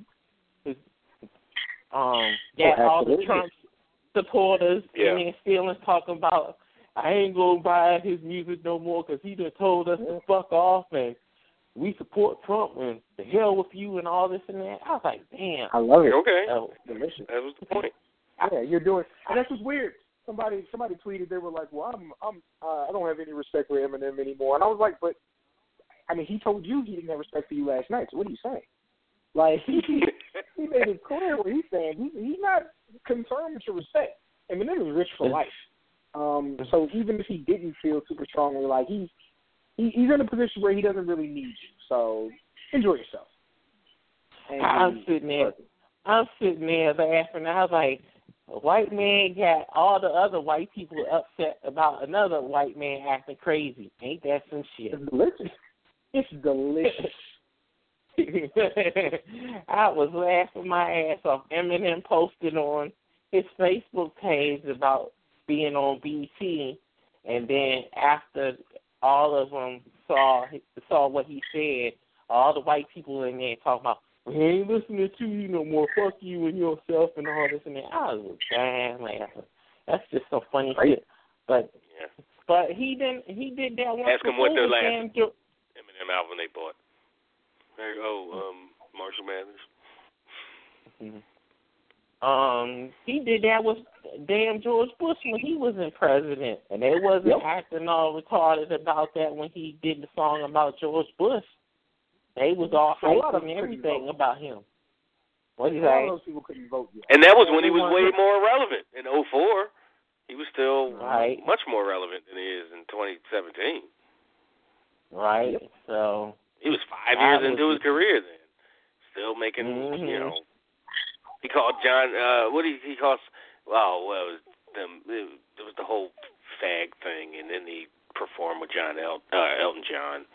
I was about to say he called Elton John a fag, but that didn't happen. So yeah, that was when he was making waves and be super controversial. Now, I mean, it's only because he took the shot. He's telling you he doesn't like white supremacists. He hasn't got people up and on. And the supporters of white supremacy were like, "How dare you!" Mm-hmm. Yeah. So that was just some funny shit. I was dying laughing about all the comments on it. What a world we live in. What a world we live in. Ain't that some shit? Shield back together. White people mad at Eminem, and Ray White got a over his head. Way to tie it all together at the end there. That was good. Seth Rollins did retweet the Eminem video. So I've never been a big Eminem fan, but this is great. Right. So yeah, it's an interesting time that we're in. Yes, it is. Knowing all these Western politics, like I bet you, whatchamacallit, they probably played that on the bus, like a whole bunch of big cats. Like, can y'all turn that down, please?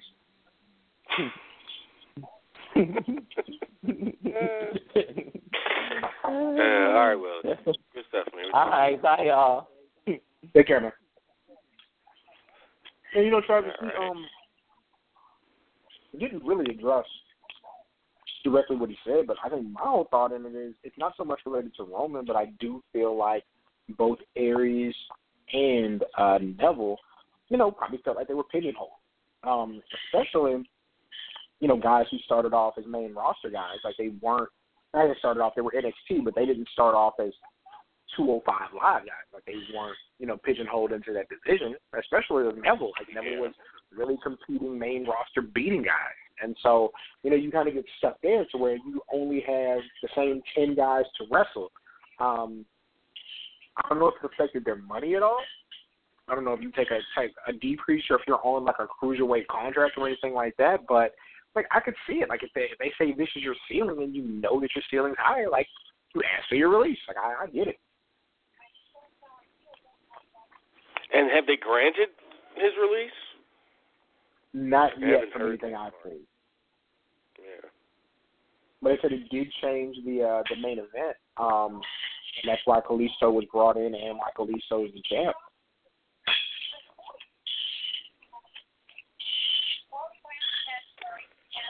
Yeah, I mean, I guess it just kept Enzo. I mean, I don't know. I guess it resets everything. Like it resets the stupid clauses and all that stuff. So,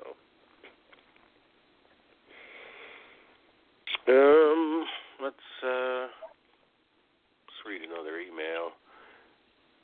This one's from John M. from Connecticut. He says, "Nothing against Reigns, but the Shield can go away. We all can see through the booking. The nostalgia will wear off quick." Isn't that absolutely against Reigns? Like, isn't that by definition against Reigns? Like, well, no, he said, he said, I see nothing against Reigns, but we can see through the booking. Like, that's a direct shot at Roman Reigns. It literally means he's not the guy you want because of how he's presented or whatever reason. I mean, yeah, but I'll tell you what. I don't like seeing the Shield without, being in the paramilitary gear. Like, it's weird to me. And somebody said this, and it's so true. If Roman Reigns wasn't given the Shield music, the Shield entrance, and the Shield attire, like, it would be more visually striking when they came back together. But now it does because of the music they're gonna, because they actually all come out to their own music now. It does kind of seem like Roman Reigns and the boys. That's true. It does strike me like that. And the fact that Seth and Roman getting back together, not Seth and Roman, Seth and Rollins, Seth and Dean getting back together was more of a slow build, and you got to see the emotion kind of play through it. And the Reigns thing was more microwave. Like it does have an effect. Again, I like seeing them together, but there are things about it that aren't organic, and I understand the concern.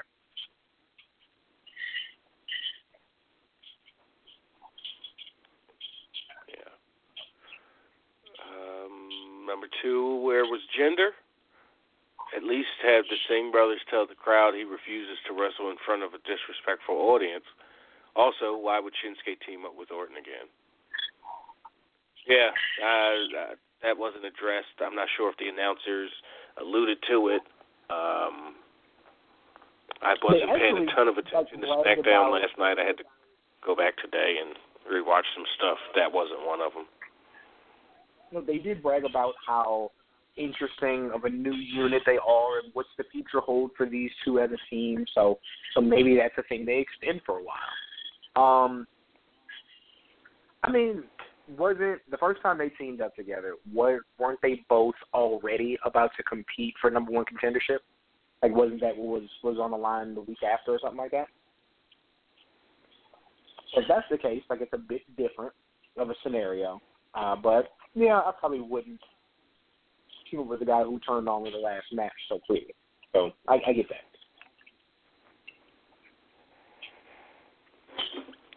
And number 3, would it benefit guys under 220 pounds who will never get a shot at the main event but are over with the crowd in some degree to join the Cruiserweight division where they would have a better chance to shine, or would they think of it as a demotion, thinking of guys like Ziggler or Breeze? Well, the Cruiserweight weight is 205, not 220.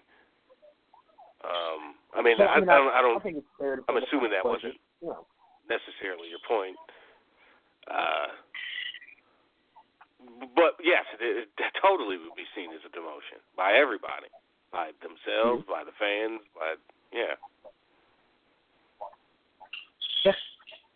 And I think I wonder if that's why they waited so long with Kalisto, because we always said like he was the glaring omission.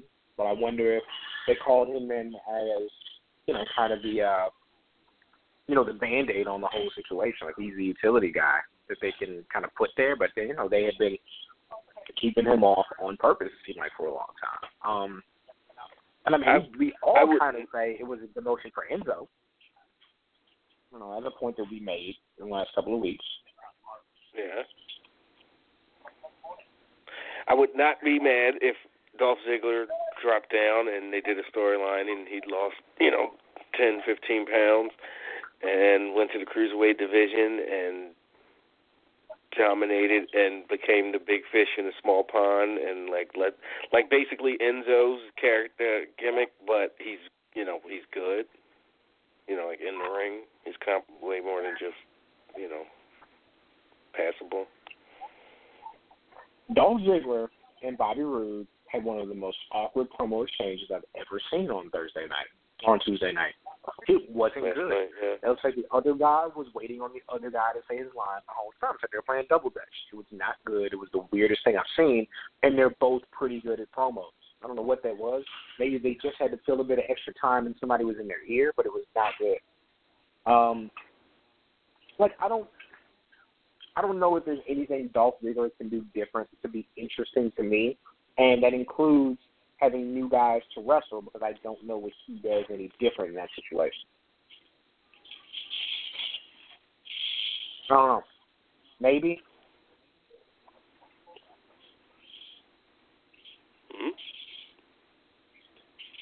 No, I'm saying. Maybe the situation that he laid out would work, but I don't know. Yeah, I'm not sure if there's anybody on the roster that really that at that size that it could work for. Like you said, Tyler Breeze he's fine. He doesn't need to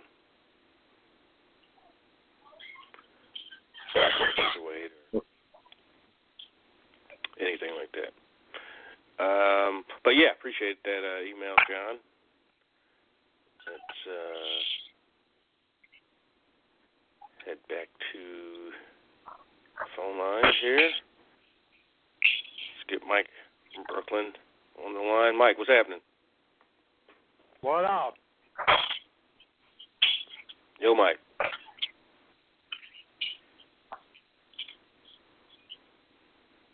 Yo, Mike, you there? Yeah, I'm here. Y'all can hear me? Yeah, yep. What's happening? What's going on, fellas? How y'all doing? Doing all right. Sitting back, Mike, ain't shit, Mike, just before listening you get on, we got to talk about it, Mike. We got to talk about it. How you lose your number one, your number two, and your nickelback, and your kick returner all in the same game, Mike? New York City curse going on right now. Ooh, it's hard to watch, man. Like not even on the NFC stuff, man. That is hard to watch. Very awkward. You see T.O. You see T.O. and also Cinco. They said they're coming, man. They're available. Shit, we can leave. Shit, we need them right now. Yeah. That was. I mean, what do you say, man? Mike? Do you think you go quarterback this draft? We gonna have to, man. Yeah. We gonna have to. I think.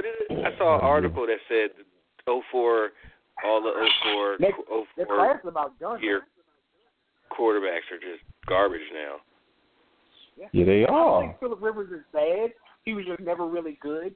Like he was always fine. He was good enough to get to he was good enough when he had a bunch of talent around him to look really good.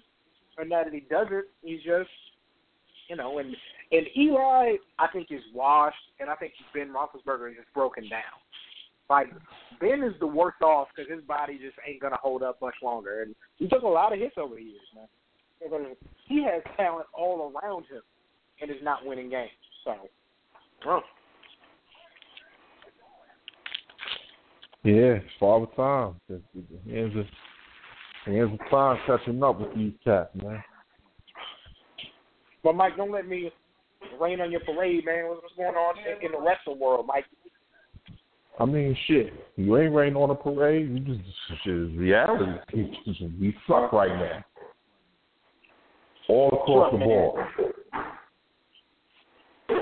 We're not looking good in the preseason NBA. All across the board, we suck.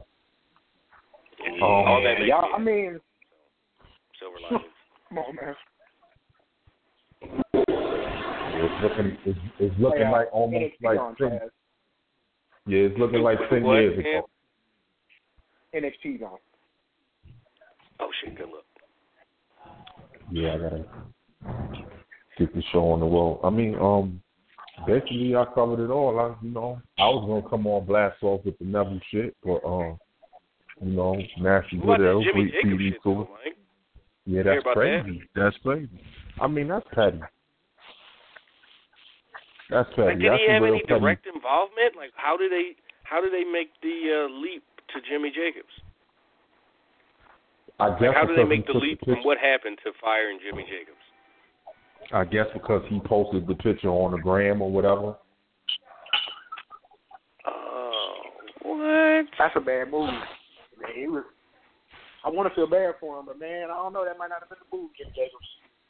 I mean, come on now. AJ, Sammy, and KO was just in being the elite. What was it, SummerSlam weekend? Or a little before that?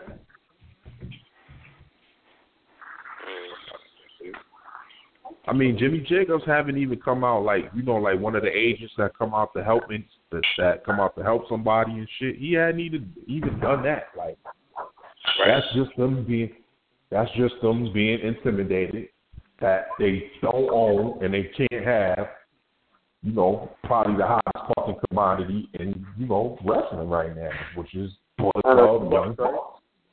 Yep. Yeah, that's just them being petty, a bunch of petty Murphys. That's it. Yeah. That's just that 70-year-old fucking naive old bastard being pregnant. But you ain't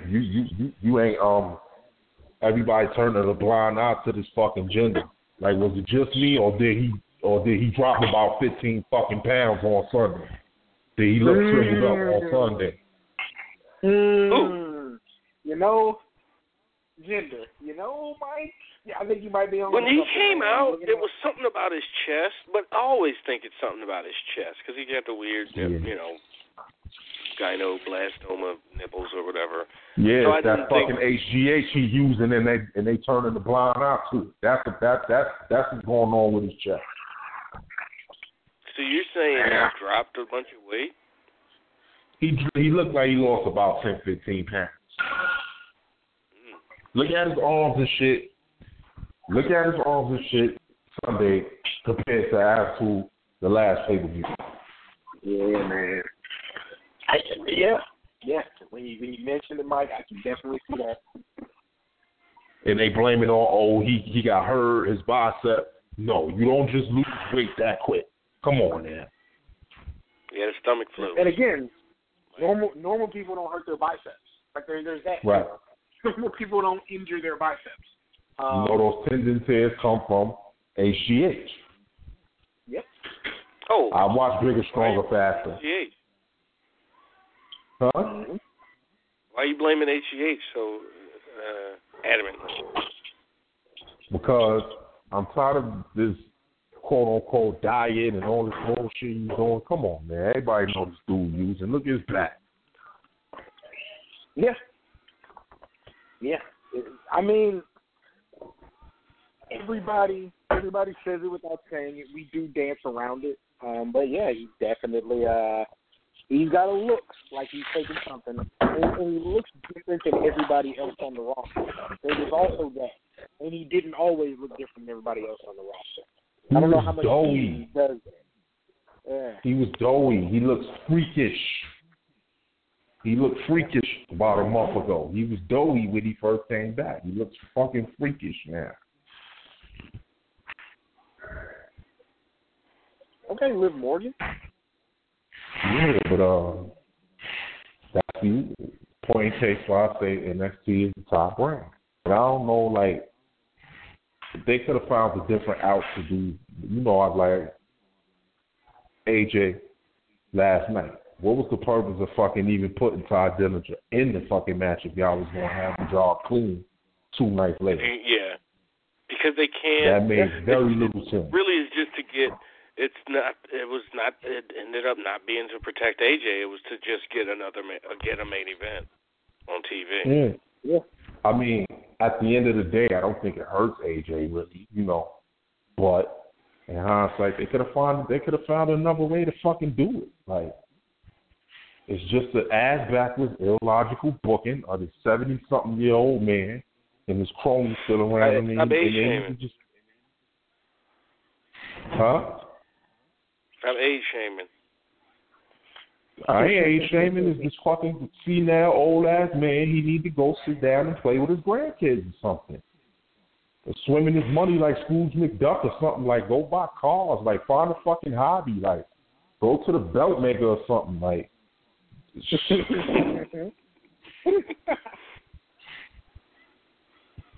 like, you are too rich to want to still be hanging on. Like, the company would be in good hands. Like, Mr. Levisque, I'm just fucking with him. Let Levesque do his thing. You know what I'm saying? Yeah. Like, stop stifling the dude. It's his turn. Like, let him do the thing. Shit, if I was fucking Triple H, all this money that, that they don't rip people off with that Ponzi scam of stock shit, I'd take my money and branch off and start my own shit up.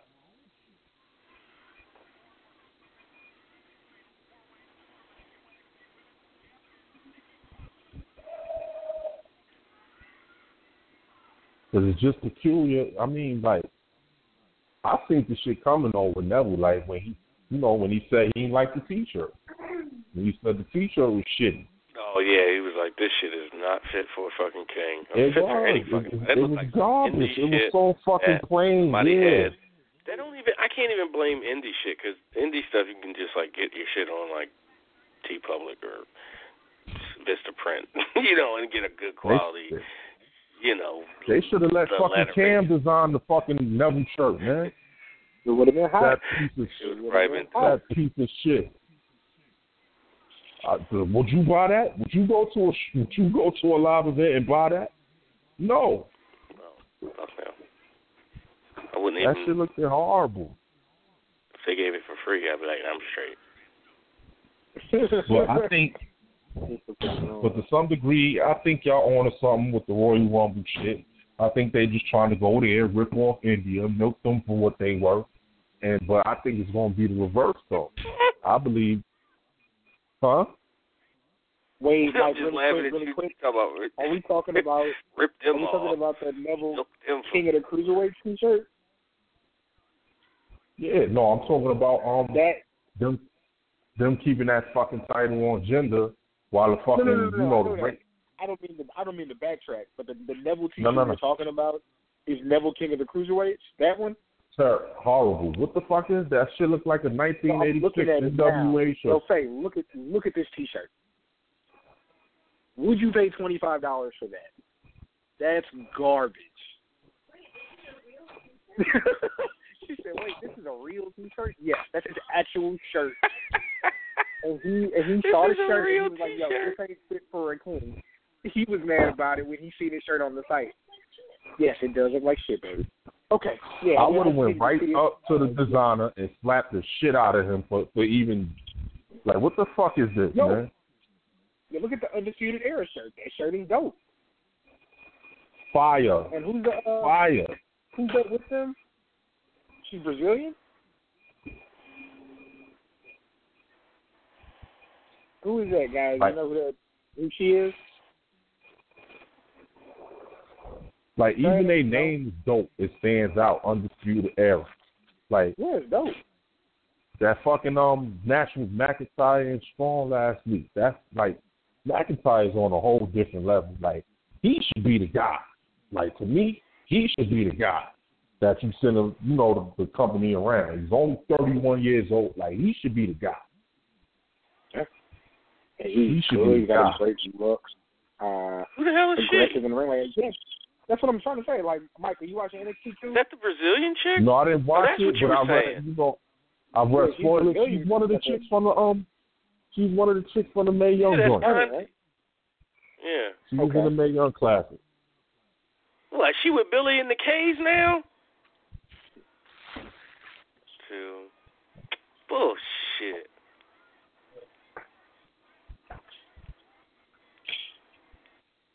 Ooh, goodness. Yeah, I'm probably for the war game shit that anything comes. Because I could in there was it's Survivor Series, like Team Change versus you're going in and out a little bit, Mike. Hold on. Y'all can hear me now? Yeah, you're good. Yeah, no, I said we probably had Team Shane versus Team Owens at Survivor Series. And probably the same four, the Miz and the Bar and Braun Strowman and the Shield +1. And if it ain't Joe, I would say Joe. Could be Joe. I would say Joe. But if not, I got a funny feeling they're going to slide your man up in there. Steve Rogers himself. Steve Rogers himself. Captain America. Wait, who's Captain America? Who, John Cena? Cena. Yeah. Jason Jordan? Man. Oh, gee. Cena. Not Captain Baby. Cena ain't around. Captain America. He might pop in for that. one night. But I would preferably prefer Joe. Oh, hell yeah. I would prefer Joe. All day in America, I would prefer Joe. But I would also like for them to do some shit with Joe. Like, Joe just come back and just fucking does the Miz like Warrior did Honky and take the IC strap from him. Although I like Miz, he's doing good. I think it's time, you know, for a change, for the IC strap to go in a different, you know, direction. Yeah. He's definitely been doing his thing, I hear you. Yeah. Like, I'm fucking with Miz and I'm fucking with Usos hard. Like, those probably my two top favorite acts right now. The tranny version of Bray Wyatt, I could do without. And then I agree with you wholeheartedly. You want to talk about that a bit, Mike? Like, what do you make of Sister Abigail? He looks like a she-male. Like that's his makeover. Y'all gonna dress him in drag in hopes that, you know, it grabs. But he needs something done drastic to him because he's fading. Like, he dropped like a brick. And then I had to go back and look at it again because I missed the interview, but I listened to Wade and Trav, you know, from the Monday night joint, and he just sounded like I'm like, come on, man. It's like y'all trying to take the cool factor away from Balor. Like, he sounded like 100% dork. Like, he sounded like Street from Saved by the Bell. Yeah, the fact that I felt her evil. Like, I heard evil in her voice or ringing in my ears, and come on, Balor, like, not you. They compromised him. Yeah, it's like, come on, it's like they like Will said, and what we've been saying for the past 4 years, it's like they fucking, everybody is a casualty to get this fucking guy over. That's why he's not getting over. Nobody fucking cares. Like, nobody cares. And then you want to put him sticking back in the Shield. Like, yeah, that'd be hot. They'll sell a little couple T-shirts, but people going to see through the fucking transparent trick. Like, come on. Come on. You can't put him back out there in Philly and think that just because he's with the Shield that people will, come on, man. They're going to eat him alive. They are going to eat him alive. And they should know this. Oh, Velveteen.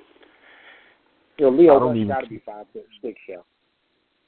Yeah, I said that. I said, damn. That's a short fucking dude, because Velveteen Dream just dwarfed him. Like, and let me ask y'all, do y'all think they're getting a little too hardcore with the Velveteen Dream thing, or it's working just perfect? I think it's working just perfect. It's fine. I love it, man. I love it. It's great.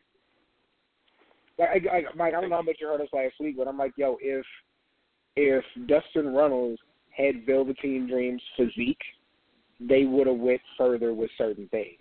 Like, he can, just the way they can present him physically is so different.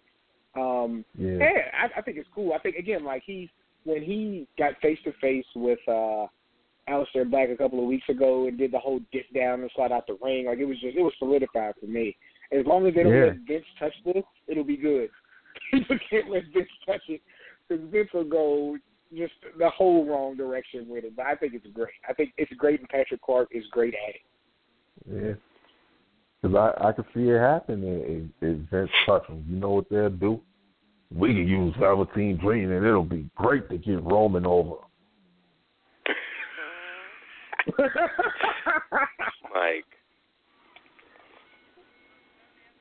I said, I'm thinking, like, if they was to ever pull a trigger on some dumb shit like that, not only would the people hate him more, but now you would look at him like a gay basher.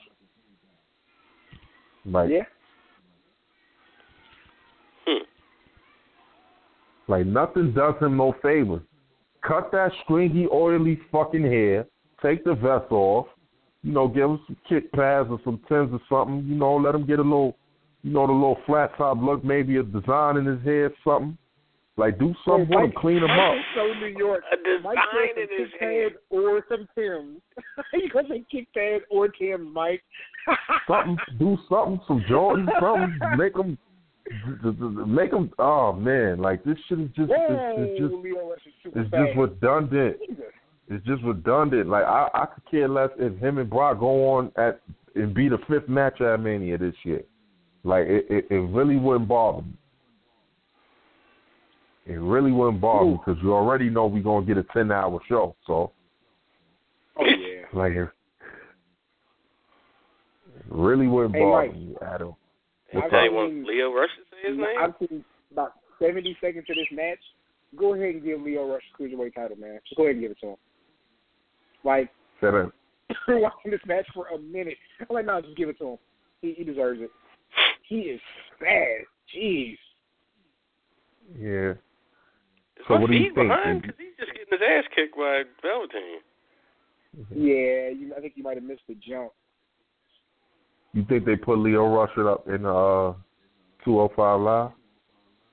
Damn, even I think eventually that's going to be his ceiling. Like, I'm not one that gets on hype, but he's noticeably short. You know what I mean? Like, I don't know. And he's in great shape, but he's not big in a way that, like, even though by the time Rey Mysterio got to WWE, he was still short, but, he was, taking whatever he was taking, and he had filled out to a certain point.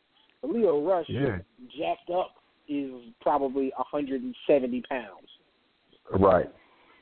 So the way I see it, the way I see it though, the direction they're going would never, look like he on his way out, and then, looking at the destruction in in Tokyo joint the other day, and how they got the woman ref. Sorry, they got the woman ref doing a men's match. So good, they're working her in. Yeah, that's dope. That's dope. Yeah, like she should just be there to do women's matches.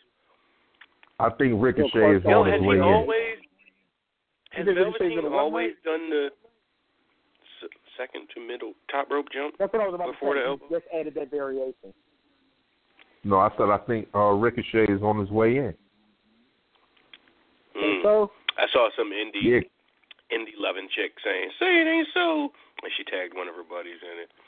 Yeah, because I heard he's no longer accepting any indie dates, and also they dropped the junior tag titles in Japan the other day, and the way he looked, like he gave the speech, like that was it. Oh man! And I heard they actually signing Tessa Blanchard as well. Oh, okay. And I listened to is doing this, Mike. Velveteen's doing this new variation on that elbow drop where he jumps from the second rope to the top rope, and then he drops the elbow. It looks pretty cool. That's it. Velveteen is going to make, that's it. I swear, like, if Goldust still wants to do the manager shit, that's your guy. There you go. That's your guy. That's your guy. You did the Aleister Black Indian-style leg cross in the middle of the ring while he was talking shit. Yeah, that's dope. That's dope. That's dope. Mike, Craig says you have the line of the show when you said, we can use him to get Roman over, so we're going to use that all the time now. Thank you. We appreciate it. Yeah, I could see. I mean, I could just see Vince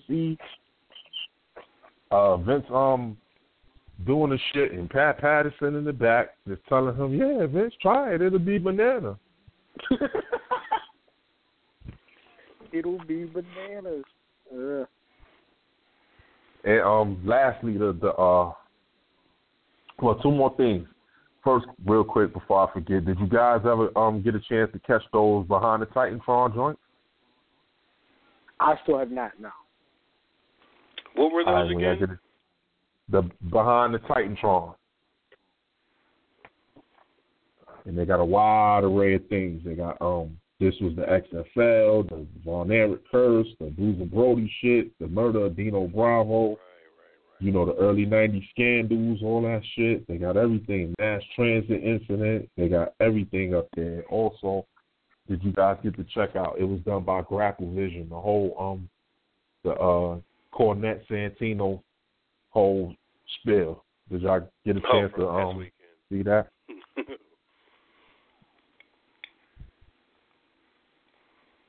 I ain't no fan. One time where I'm like, I think Cornette was just. I think he was just in the. If it went down the way the version I heard, if it went down like that. You didn't actually see it, Trap? I haven't seen the video. Yeah, the video is like he was trying to tell him, get the fuck away from me. No, I'm not going to shake your hand. He told him in his face, get the fuck away from me. And Santino was trying to goad him.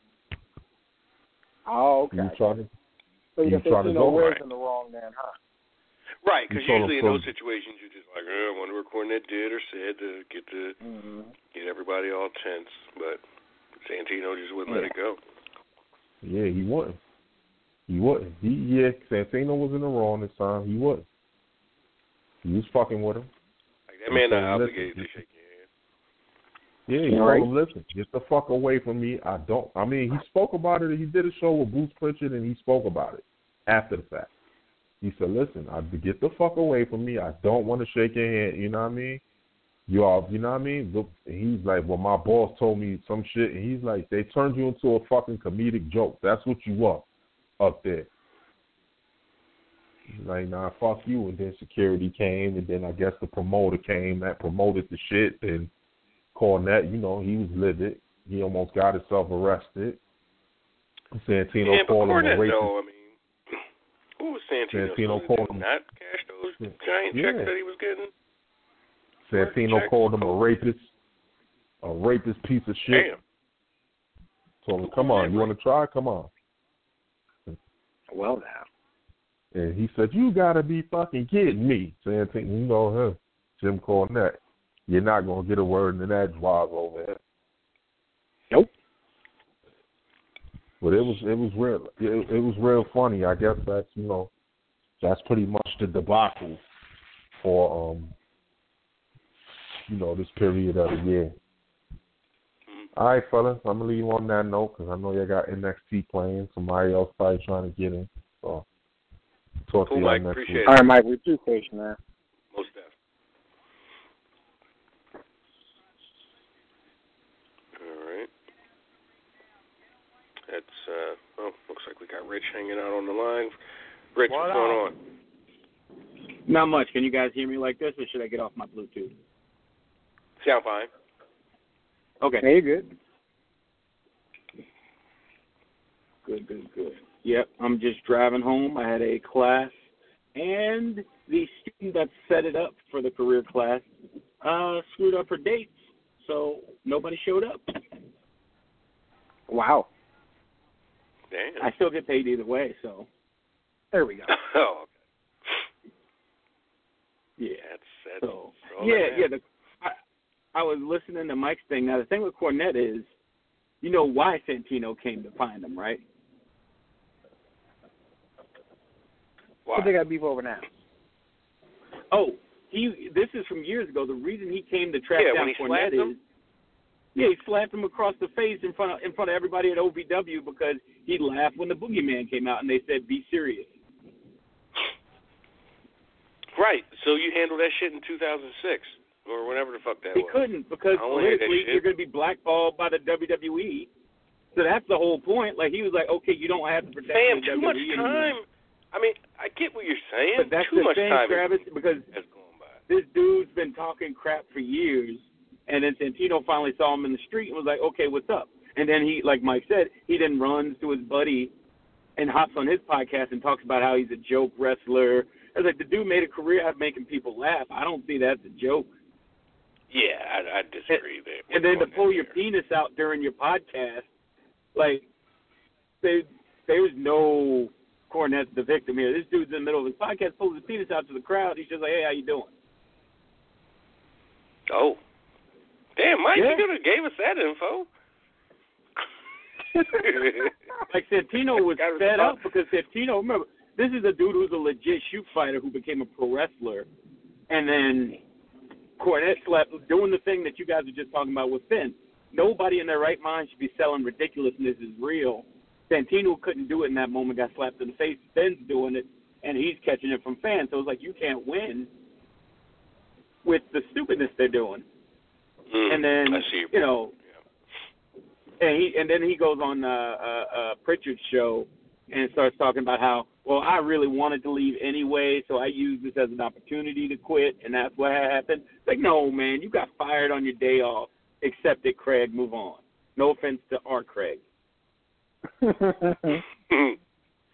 Oh, right. Cornette Cornette got fired for that. Right. So he started intimating in the podcast that he was scheming to get out of his job anyway, so he just used that. I get that. Oh, yeah, he's just being disingenuous. But the fact that, like, it's not like Cornette slapped him and embarrassed him and nothing happened. Like, that man lost his job. So that, I mean, it just seems like. But here's the thing, Travis. Like, Cornette's been saying for years. Like, if you're Santino, Travis, you got to be like. Cornette's saying that Santino was being the he's not saying the word correct, but he's using the F slur basically, and saying Santino couldn't handle it like a man, so he went to management and got him fired. So like all these years, he's been telling people whenever they ask him about it, Santino got me fired, not my actions got me fired.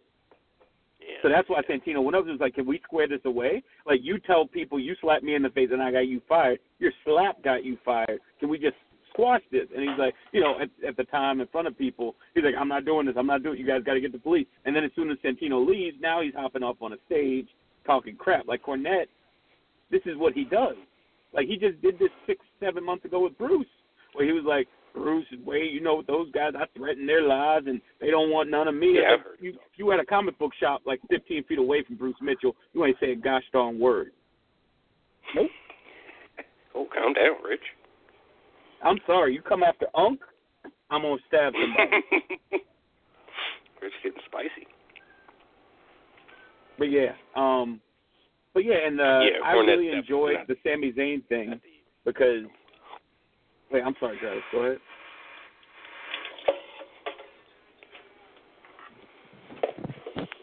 No, I'm going to let you go because I just want to be real quick with the Sami Zayn thing. I am with the team. Sami is not a heel because he saved his brother's life. That's like if you were on a table and Todd Martin or Pat was going to jump off. I'd reach out. I might pull a hamstring and not get there in time, but I'd reach out. I thought Owens was going to say, this is the guy, like my son's godfather, or I'm his son's godfather. I'm not going to let, I have a responsibility. We might not be friends, but I still got a responsibility. I was there on his wedding day, whatever, but they went with the brother thing, which I thought was a little weak, but all right, if you got to go ahead. We'll talk to you. No. I was just gonna say. All right, you guys have a good night. Oh no, I was just gonna say it's not that I have to go like this second. I was just gonna. Look, calm down, tranquilo. I was gonna say. I gotta go tonight when we do the VIP. It's got to be tight because I got my super interview tomorrow all day starting at 8:00. So I can't mess that up. Gotcha. Yeah. But definitely read those comics. Cam, if you get a chance to read the new Falcon, I read Hulk and I read Deadpool. I'll read Falcon when I'm done here, and then we'll jump on and do the show, VIP. All right. You guys have a good night. All right, we'll take care, man.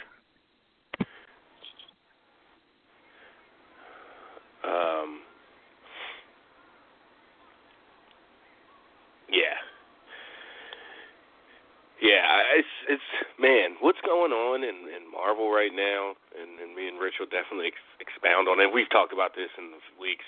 Like, it's so, like, you love it or you hate it. And then the people hate it don't hate it because of the content. Like, they might say it is, but their reasoning. Somebody said they don't like the new quote-unquote social justice warrior characters like America Chavez and shit because they don't have flaws. Riri Williams. I was like, first off, she's 15. That's in and of itself. You're a walking flaw. Yeah. She might be intellectually like a damn engineering genius, but she's still a damn child. In the middle of growing up and becoming an adult. Like, that's all flaw. That's all. Yeah. So. And the Falcon book came out. And yeah.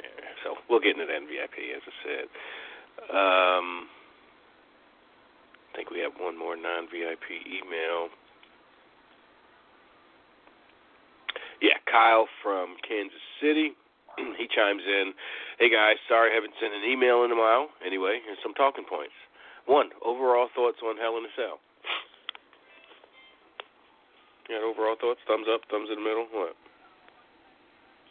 Thumbs in the middle. Great opening match to to finish off, I think, the feud of the year. I was okay with the closing match. Rest of the show was alright. So yeah, thumbs in the middle. Yeah, I'm a slight thumbs up. I think as much as I said about the main event, Shane and Owens, the negatives that I thought there were, a little too anxious, too high risk, some of this stuff. It was still a spectacle and quality main event. Like, it certainly had a reason to be in that spot and get the attention that it got, the angle afterwards, all that. So, and then that opener was tremendous. And then everything in between was just, good stuff. Jinder, Shinsuke, notwithstanding. That was just a dull match and a bullshit finish. Bullshit in the sense that Jinder won. Yeah. And bullshit that Shinsuke didn't walk through that guy in 5 minutes. But whatever. Old news. I'm done. I'm over the Jinder push. Number 2. Do you think the Shield will get Roman cheered? Well, they did. When Roman stood out there and was like, "What you talking about rumors?" He's out there by himself. Granted, that was because of the anticipation of the Shield, but that was your question. Will Shield get Roman cheered? I think they already have.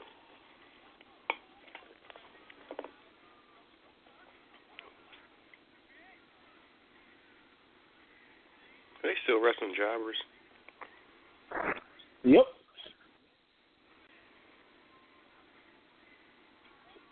A Sky High into Look how he getting him out the ring. Wow. Wait till you get to that. That was awesome. He's gonna kick. And I've seen him do that with the blades.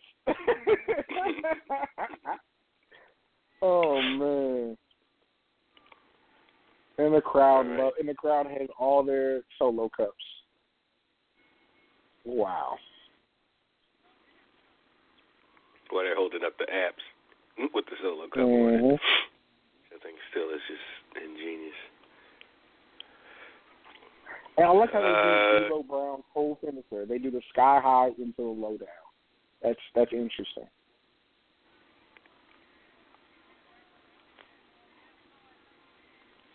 They got the mic. What are you about to say? Are they going to get on the mic, or are they just? Mm-hmm. Why are we doing this shake? Wow. Oh shit, man! Hobbs, yo, if him and Bianca Belair have a fucking baby, that baby's gonna just win all the Olympic medals. Maybe gonna be a nerd. Oh, you do Queens up over the bed. Think about no. Fuck this athlete shit. Read this book. Do these Who equations. needs the Millie Rock when you have the Street Profit Shuffle? Mm-hmm.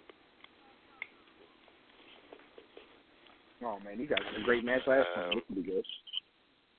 Kyle continues. The Zayn explanation of his actions. I guess he's just throwing shit out there. Thought it was great. Thought it made a ton of sense. And, yeah, I mean, what a way to turn heel and not turn heel and be justified in your – those are the best heel turns when you're just like, wait a second, he's kind of, almost right if he wasn't such an asshole about it.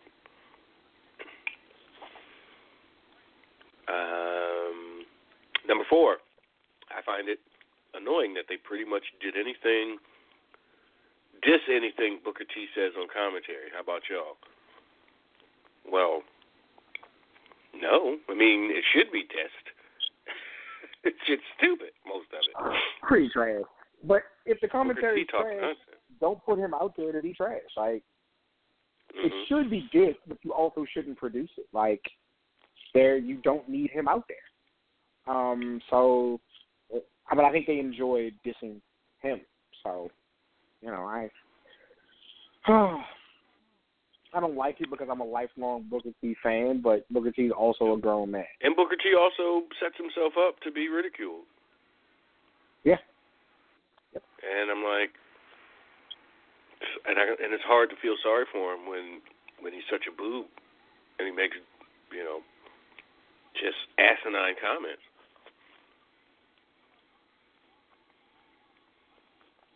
Number 5 from Kyle. Poor Emma. ... Yeah, I think Rich called that. It was one of those things that made the most sense. Like, yeah, you're not going to have Bailey or Sasha lose to Asuka open it her first night in. But you also can't have Dana Brooke, who hasn't been around on TV, or Alicia Fox for the same reason. They're just not good. And the audience would see through that. But Emma, she works. Yeah. So she can actually give Asuka some work. Because Emma's good. People forget. Ever since she's been back, they haven't treated her with any kind of reverence or anything as far as her in-ring.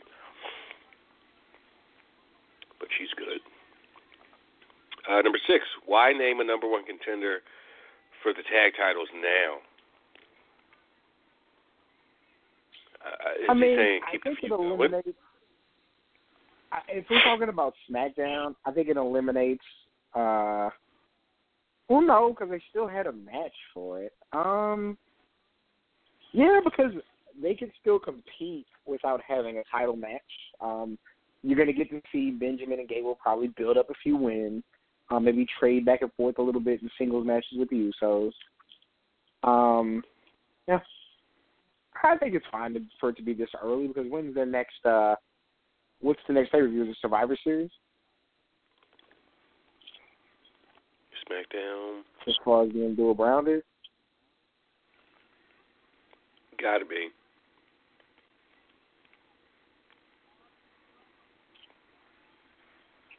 Yeah, because Survivor Series is probably like the 18th or that before Thanksgiving, that Sunday before Thanksgiving. Mm-hmm. Man. And I doubt they'll. I mean, they could. You know what? There actually might be a November 5th or something pay-per-view. Or, first weekend in November pay-per-view. Isn't it? Somebody look that up for me. Please. Yeah, I think it is.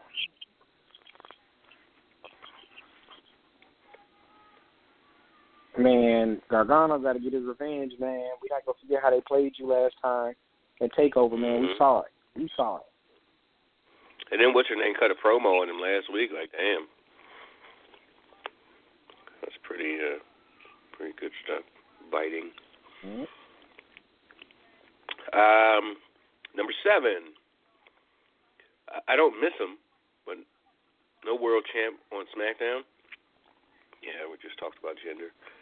Yeah. Don't front Kyle. I mean, if you miss him, you miss him. You ain't got to qualify it. I'm the person who doesn't. You miss him enough to ask about him every week. Yeah. Like, so it's cool, but yeah, I mean, I don't know. The problem is, like, when Brock shows up, like, something's going to go down. When Jinder shows up, he just shows up. It's cool. We get a promo like we get all the time from him. We gotta see. Jinder should demand the Brock Lesnar schedule. Jinder should demand Brock Lesnar, so Brock can go ahead and take care of that for us. Like on TV. I demand to be treated like Brock Lesnar in the Universal title. Word up. Number 8. Do you think AJ is next for Jinder? And does AJ carry it until Mania? That's all. Have a great show. Thanks, Kyle. Yeah, we talked about that earlier. Hopefully, AJ wins it. I mean, AJ in a perfect world would win it next week, even though he's coming off a U.S. title loss. But still, he'd win it as soon as possible. But keeping real world,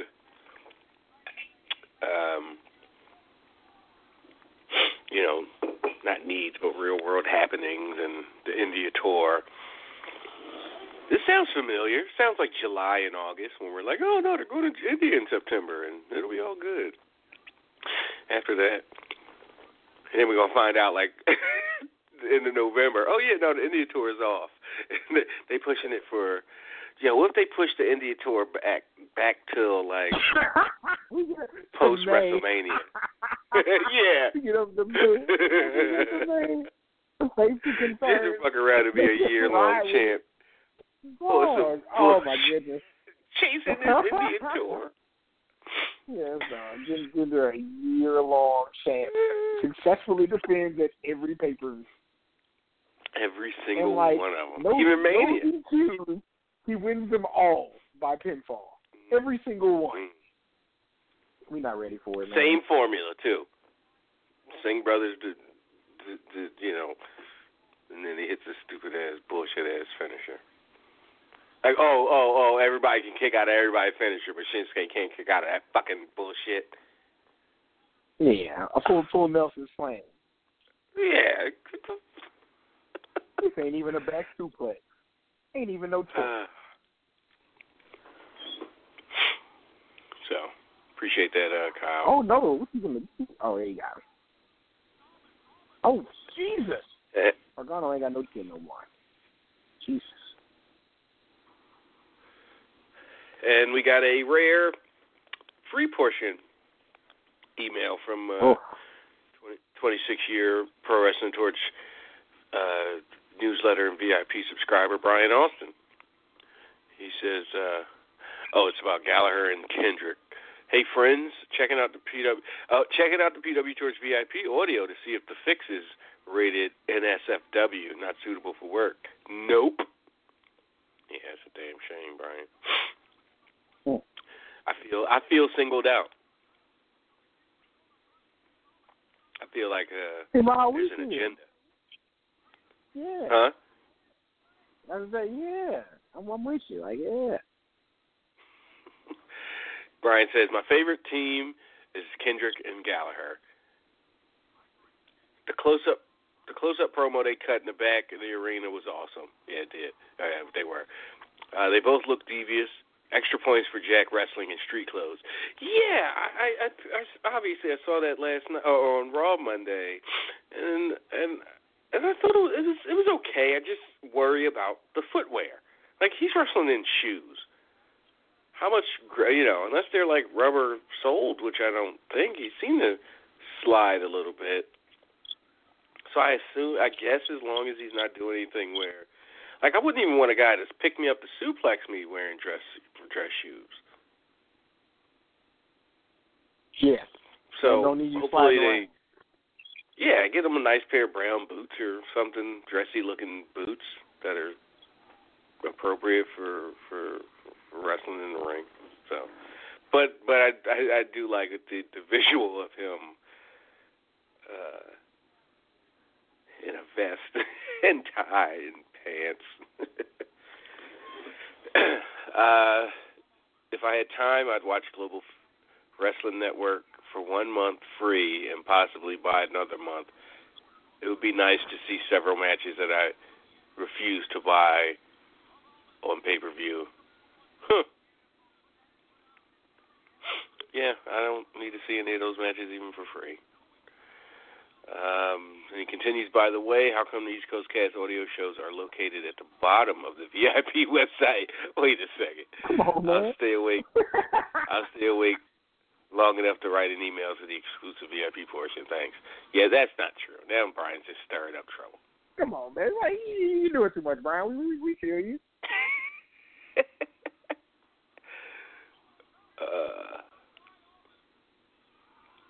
All right, let's head back to the phone lines. Let's head down to dirty. Talk to Darrell. Darrell, what's happening? What up? What's going on, Travis? What's going on, Cam? What's going on, man?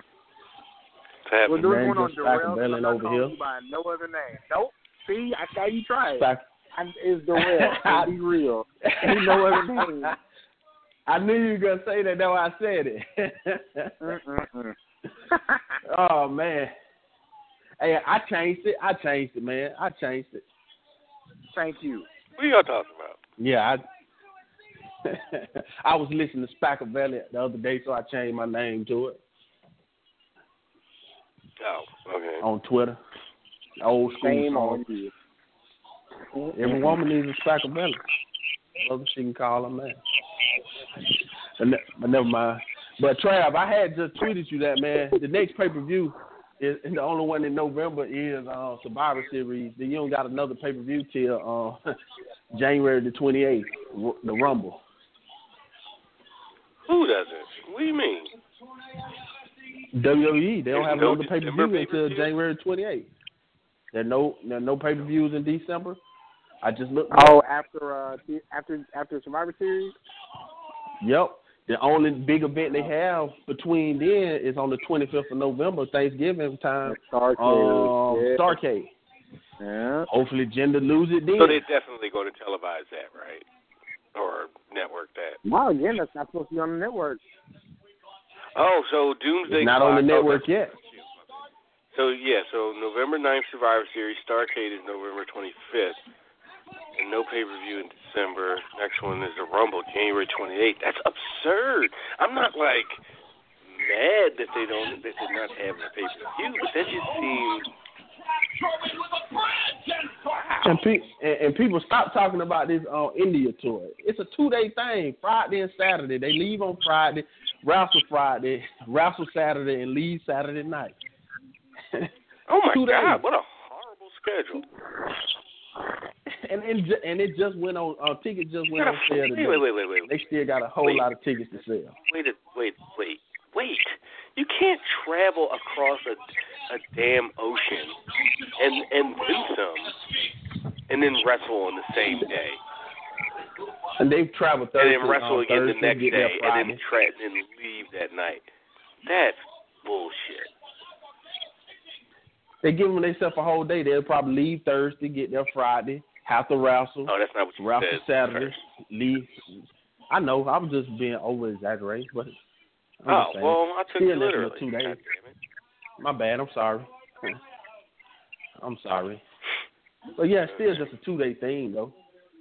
The tickets just went on sale today. If they're doing all this for Jinder and just to be so he's the champion there, you know. When he ain't getting views from them people. Let's just think about the TV leading up to, or leading from November. I mean, almost 2 months are going to go by for both brands. So we're going to go from major pay-per-view to major pay-per-view, a combined pay-per-view to combined pay-per-view with nothing in the middle. Yep. That's why I don't understand what they're doing right now because, okay, they got that cat at the top, Jinder. They building him, but that's a Raw brand tour. That's not a SmackDown got their own tour going on. That's just Raw going over for just them 2 days. So Raw is going to India? Yes, that's a Raw brand tour. What? That's why I keep asking. And telling people, stop saying that. It's this India tour. They're not taking everybody. That's just wrong, man. Come on, man. I've been saying that from the beginning. That's not true. Come on now. I'm looking at it right now. I'm looking at it right now, yeah. Just wrong.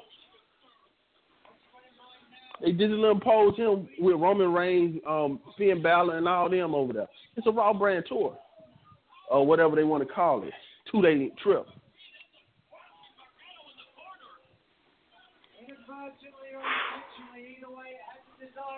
That everybody keeps saying, and that man is not even popular. Any YouTube thing for him can't even get 30,000 views. The person who was popular was the girl from the Mae Young Classic that's still building up stuff.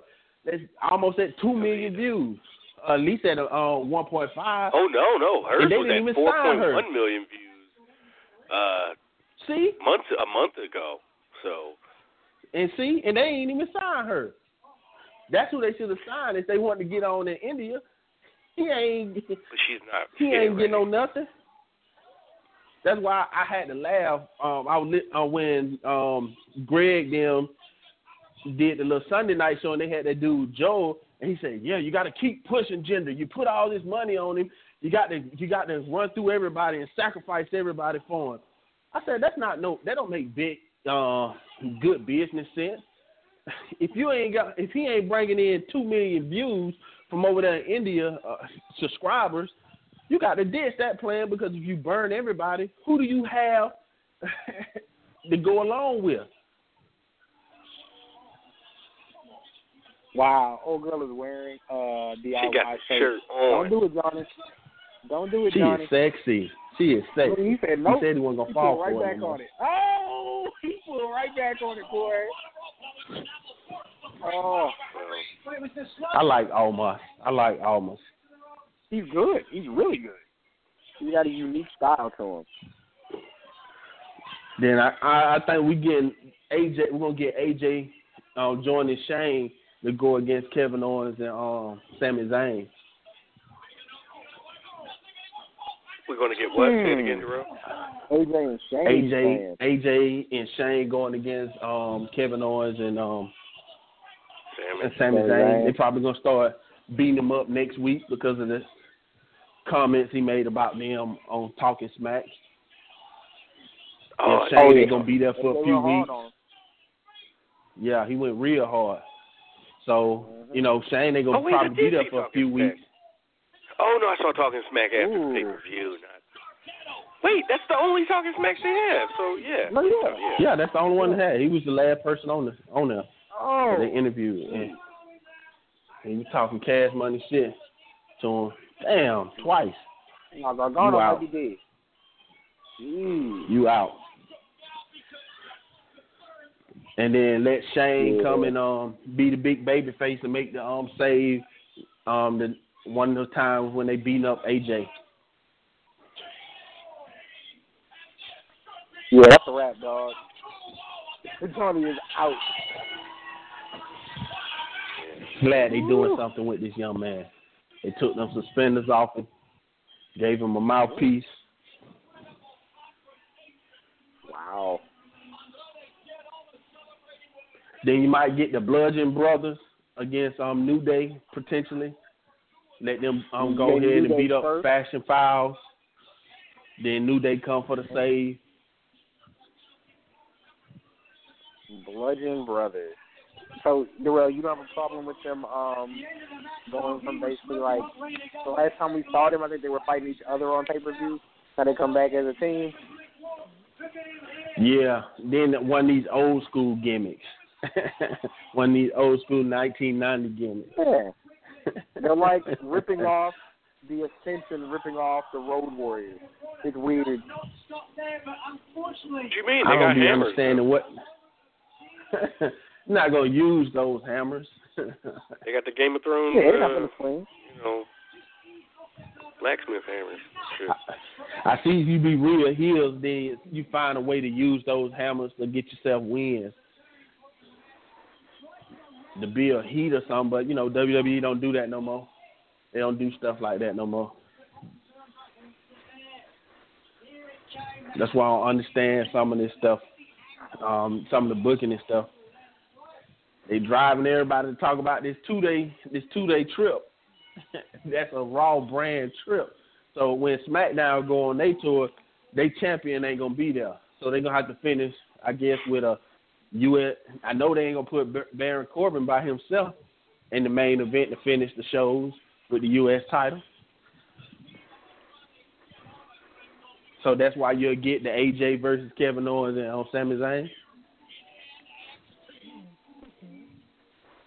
Or wrestling one of them two, because hopefully that might be the biggest angle that you have going on SmackDown.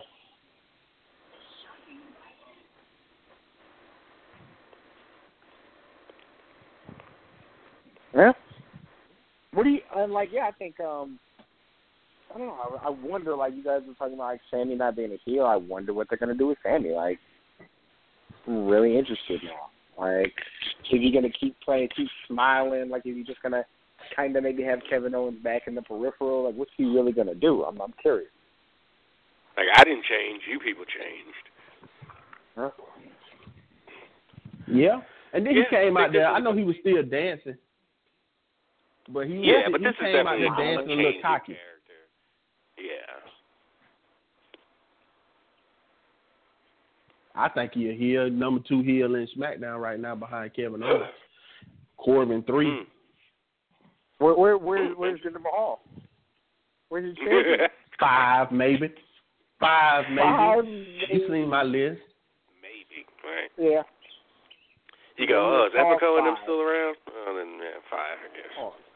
I didn't really want to put the Usos there, but if I have to put them there, then they number 2, and Sammy 3, Corbin 4, Jinder 5. None of the women? No Carmella, no Natty? Nah. No. Then I be listening to other shows. People keep talking about they should have Emma upset Oscar. Man, if they don't. That's what Travis was saying. That's what who was saying? That's what you were saying. Gotta have Emma. I wasn't saying that shit. Oh, you're not saying it in that context. You saying they should push Emma in general? No. I'm saying Emma's a good fit to be the first. I said you can't have Bayley or Sasha losing at Oscar debut night 1. So Emma has to be like is a good match because she's good and she can wrestle. She'll give Oscar some work, but ultimately she's just there to do the job. Yeah, no. Sorry if I came across it. I want Emma to fuck no, but Emma definitely should be pushed in general better than she has been. Before she got hurt, her and Dana Brooke, I think they were doing some good work, and it sucks that she hurt her back. And then brought her back with the botched Emelina stuff, and now she's just spinning her wheels a bit. Lost. That's why I understand why never left trying to leave, because they got stuff so clogged up that you can't really build nobody. You no longer see number 1 contender matches, stuff like that, of people refusing to be the number 1 contender, while you do have a challenger for the champion wrestling him, so you can build up a bunch of guys to go somewhere. You can't do that on Raw because Brock, I don't say you have to show up every show, but at least you can show up every pay-per-view, and so you can finish feuds. And you can't do that because they holding that spot for Roman. So no story goes nowhere. That's why you have cross-dressing Bray and Finn Balor keep going. And you destroying 2 guys with one long feud. Now you got this man cross-dressing with a bag over his face and digitally imposed, and you got this other cat selling for this dude who got a bag on his face. I mean, you're only just one guy really wasn't, he's already out of there if we're talking about Bray. So, but one guy, yeah, fair. You got that. Then you got 2-Day India tour dictating SmackDown top of the scene, and that ain't even a SmackDown tour. Wait, I got all right, man, we get it. Everybody's gonna give 50 cents, so that's $500 million, Darrell. What you talking about? 2 days, so you get $500 million twice. That's a cool billion. They got to figure it out. They need to go to India every fucking weekend. Money like that. You need to go there every weekend then. To rack that up. Right. Rack it up. Right. Telling me, all right. Well, I'm just saying, though, it's just nowhere to go. I know y'all were talking about Braun Strowman them. 2 weeks, Braun was beating up Seth Rollins and Dean Ambrose by himself. Now, if you lose to the Shield when you got 3 other guys, and he's the monster among men, you already had him lose quick against to Brock in that quick finish move. And he was the hottest thing you had going for a while. You really cooling him all the way off if he lose at TLC, even if they knock him out the match. all he got to do is, one Superman move and he'll get his heat back, though. He just got to, drop a truck on somebody or something. He'll be all right. He's supposed to lose. But think about it. That's what they were trying to do. That's what they were just trying to do by having him beat Seth and Dean. Well, I mean, if you say that, if they had this as what's going, if the Shield were coming back together for a month, him beating Seth and Dean was to get here. To beat Seth and Dean, and now the Shield's back together. Now he got Roman in the cage. He's building up to the big fish. And, he's going to have a great showing, and he should lose. And then, again, he'll, pick up a sidewalk and slap somebody across the face with it, and then he's back. And I like the nice build to this, bringing the Shield back since they only have Survivor Series, then they go to the Rumble. So what, they break up in the Rumble and fight each other again? So they move Roman. So when Roman win the Rumble, hopefully he'll get cheered and his Shield brothers will come out there and lift his arms up, and they'll be the one to pass the torch or endorse him this time. Yes. Really, they're, somebody's going to I see the con. You know how it goes. Yeah, I see the con. I see it. You see the plot? And I don't know. I see it. Yep, it's the con. I see it. But I guess they're going to have to start building for the Rumble after TLC, huh? Because we know Survivor Series is going to be really about them Survivor Series matches, which I feel like you only should have one because they get played out after one or two of those matches. And everything fighting for nothing. No, you're not excited to see that cruiserweight Survivor Series match with 5 random guys on each side, quick rapid fire elimination, and it's gonna be the match gonna be 5 minutes. Look, I was just about to say it's gonna be one sole survivor, 9 pinfalls, and the match gonna go less than 6 minutes. No, they can have that. I just want to know if Brock gonna be at Survivor Series and at the Rumble, who the 2 guys you building up for him to take on for the title?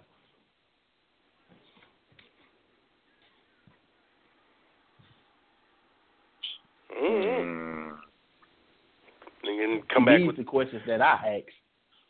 Yeah, you can come back with Joe in either of those spots if he's, obviously if he's healthy enough.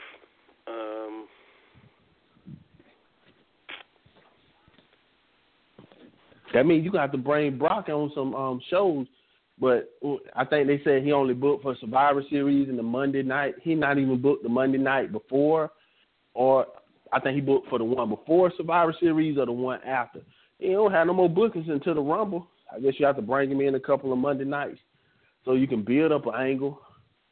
But still, you got to build somebody up. You're not already knocking everybody down. It's going to be Finn Balor in one of those spots. That's right.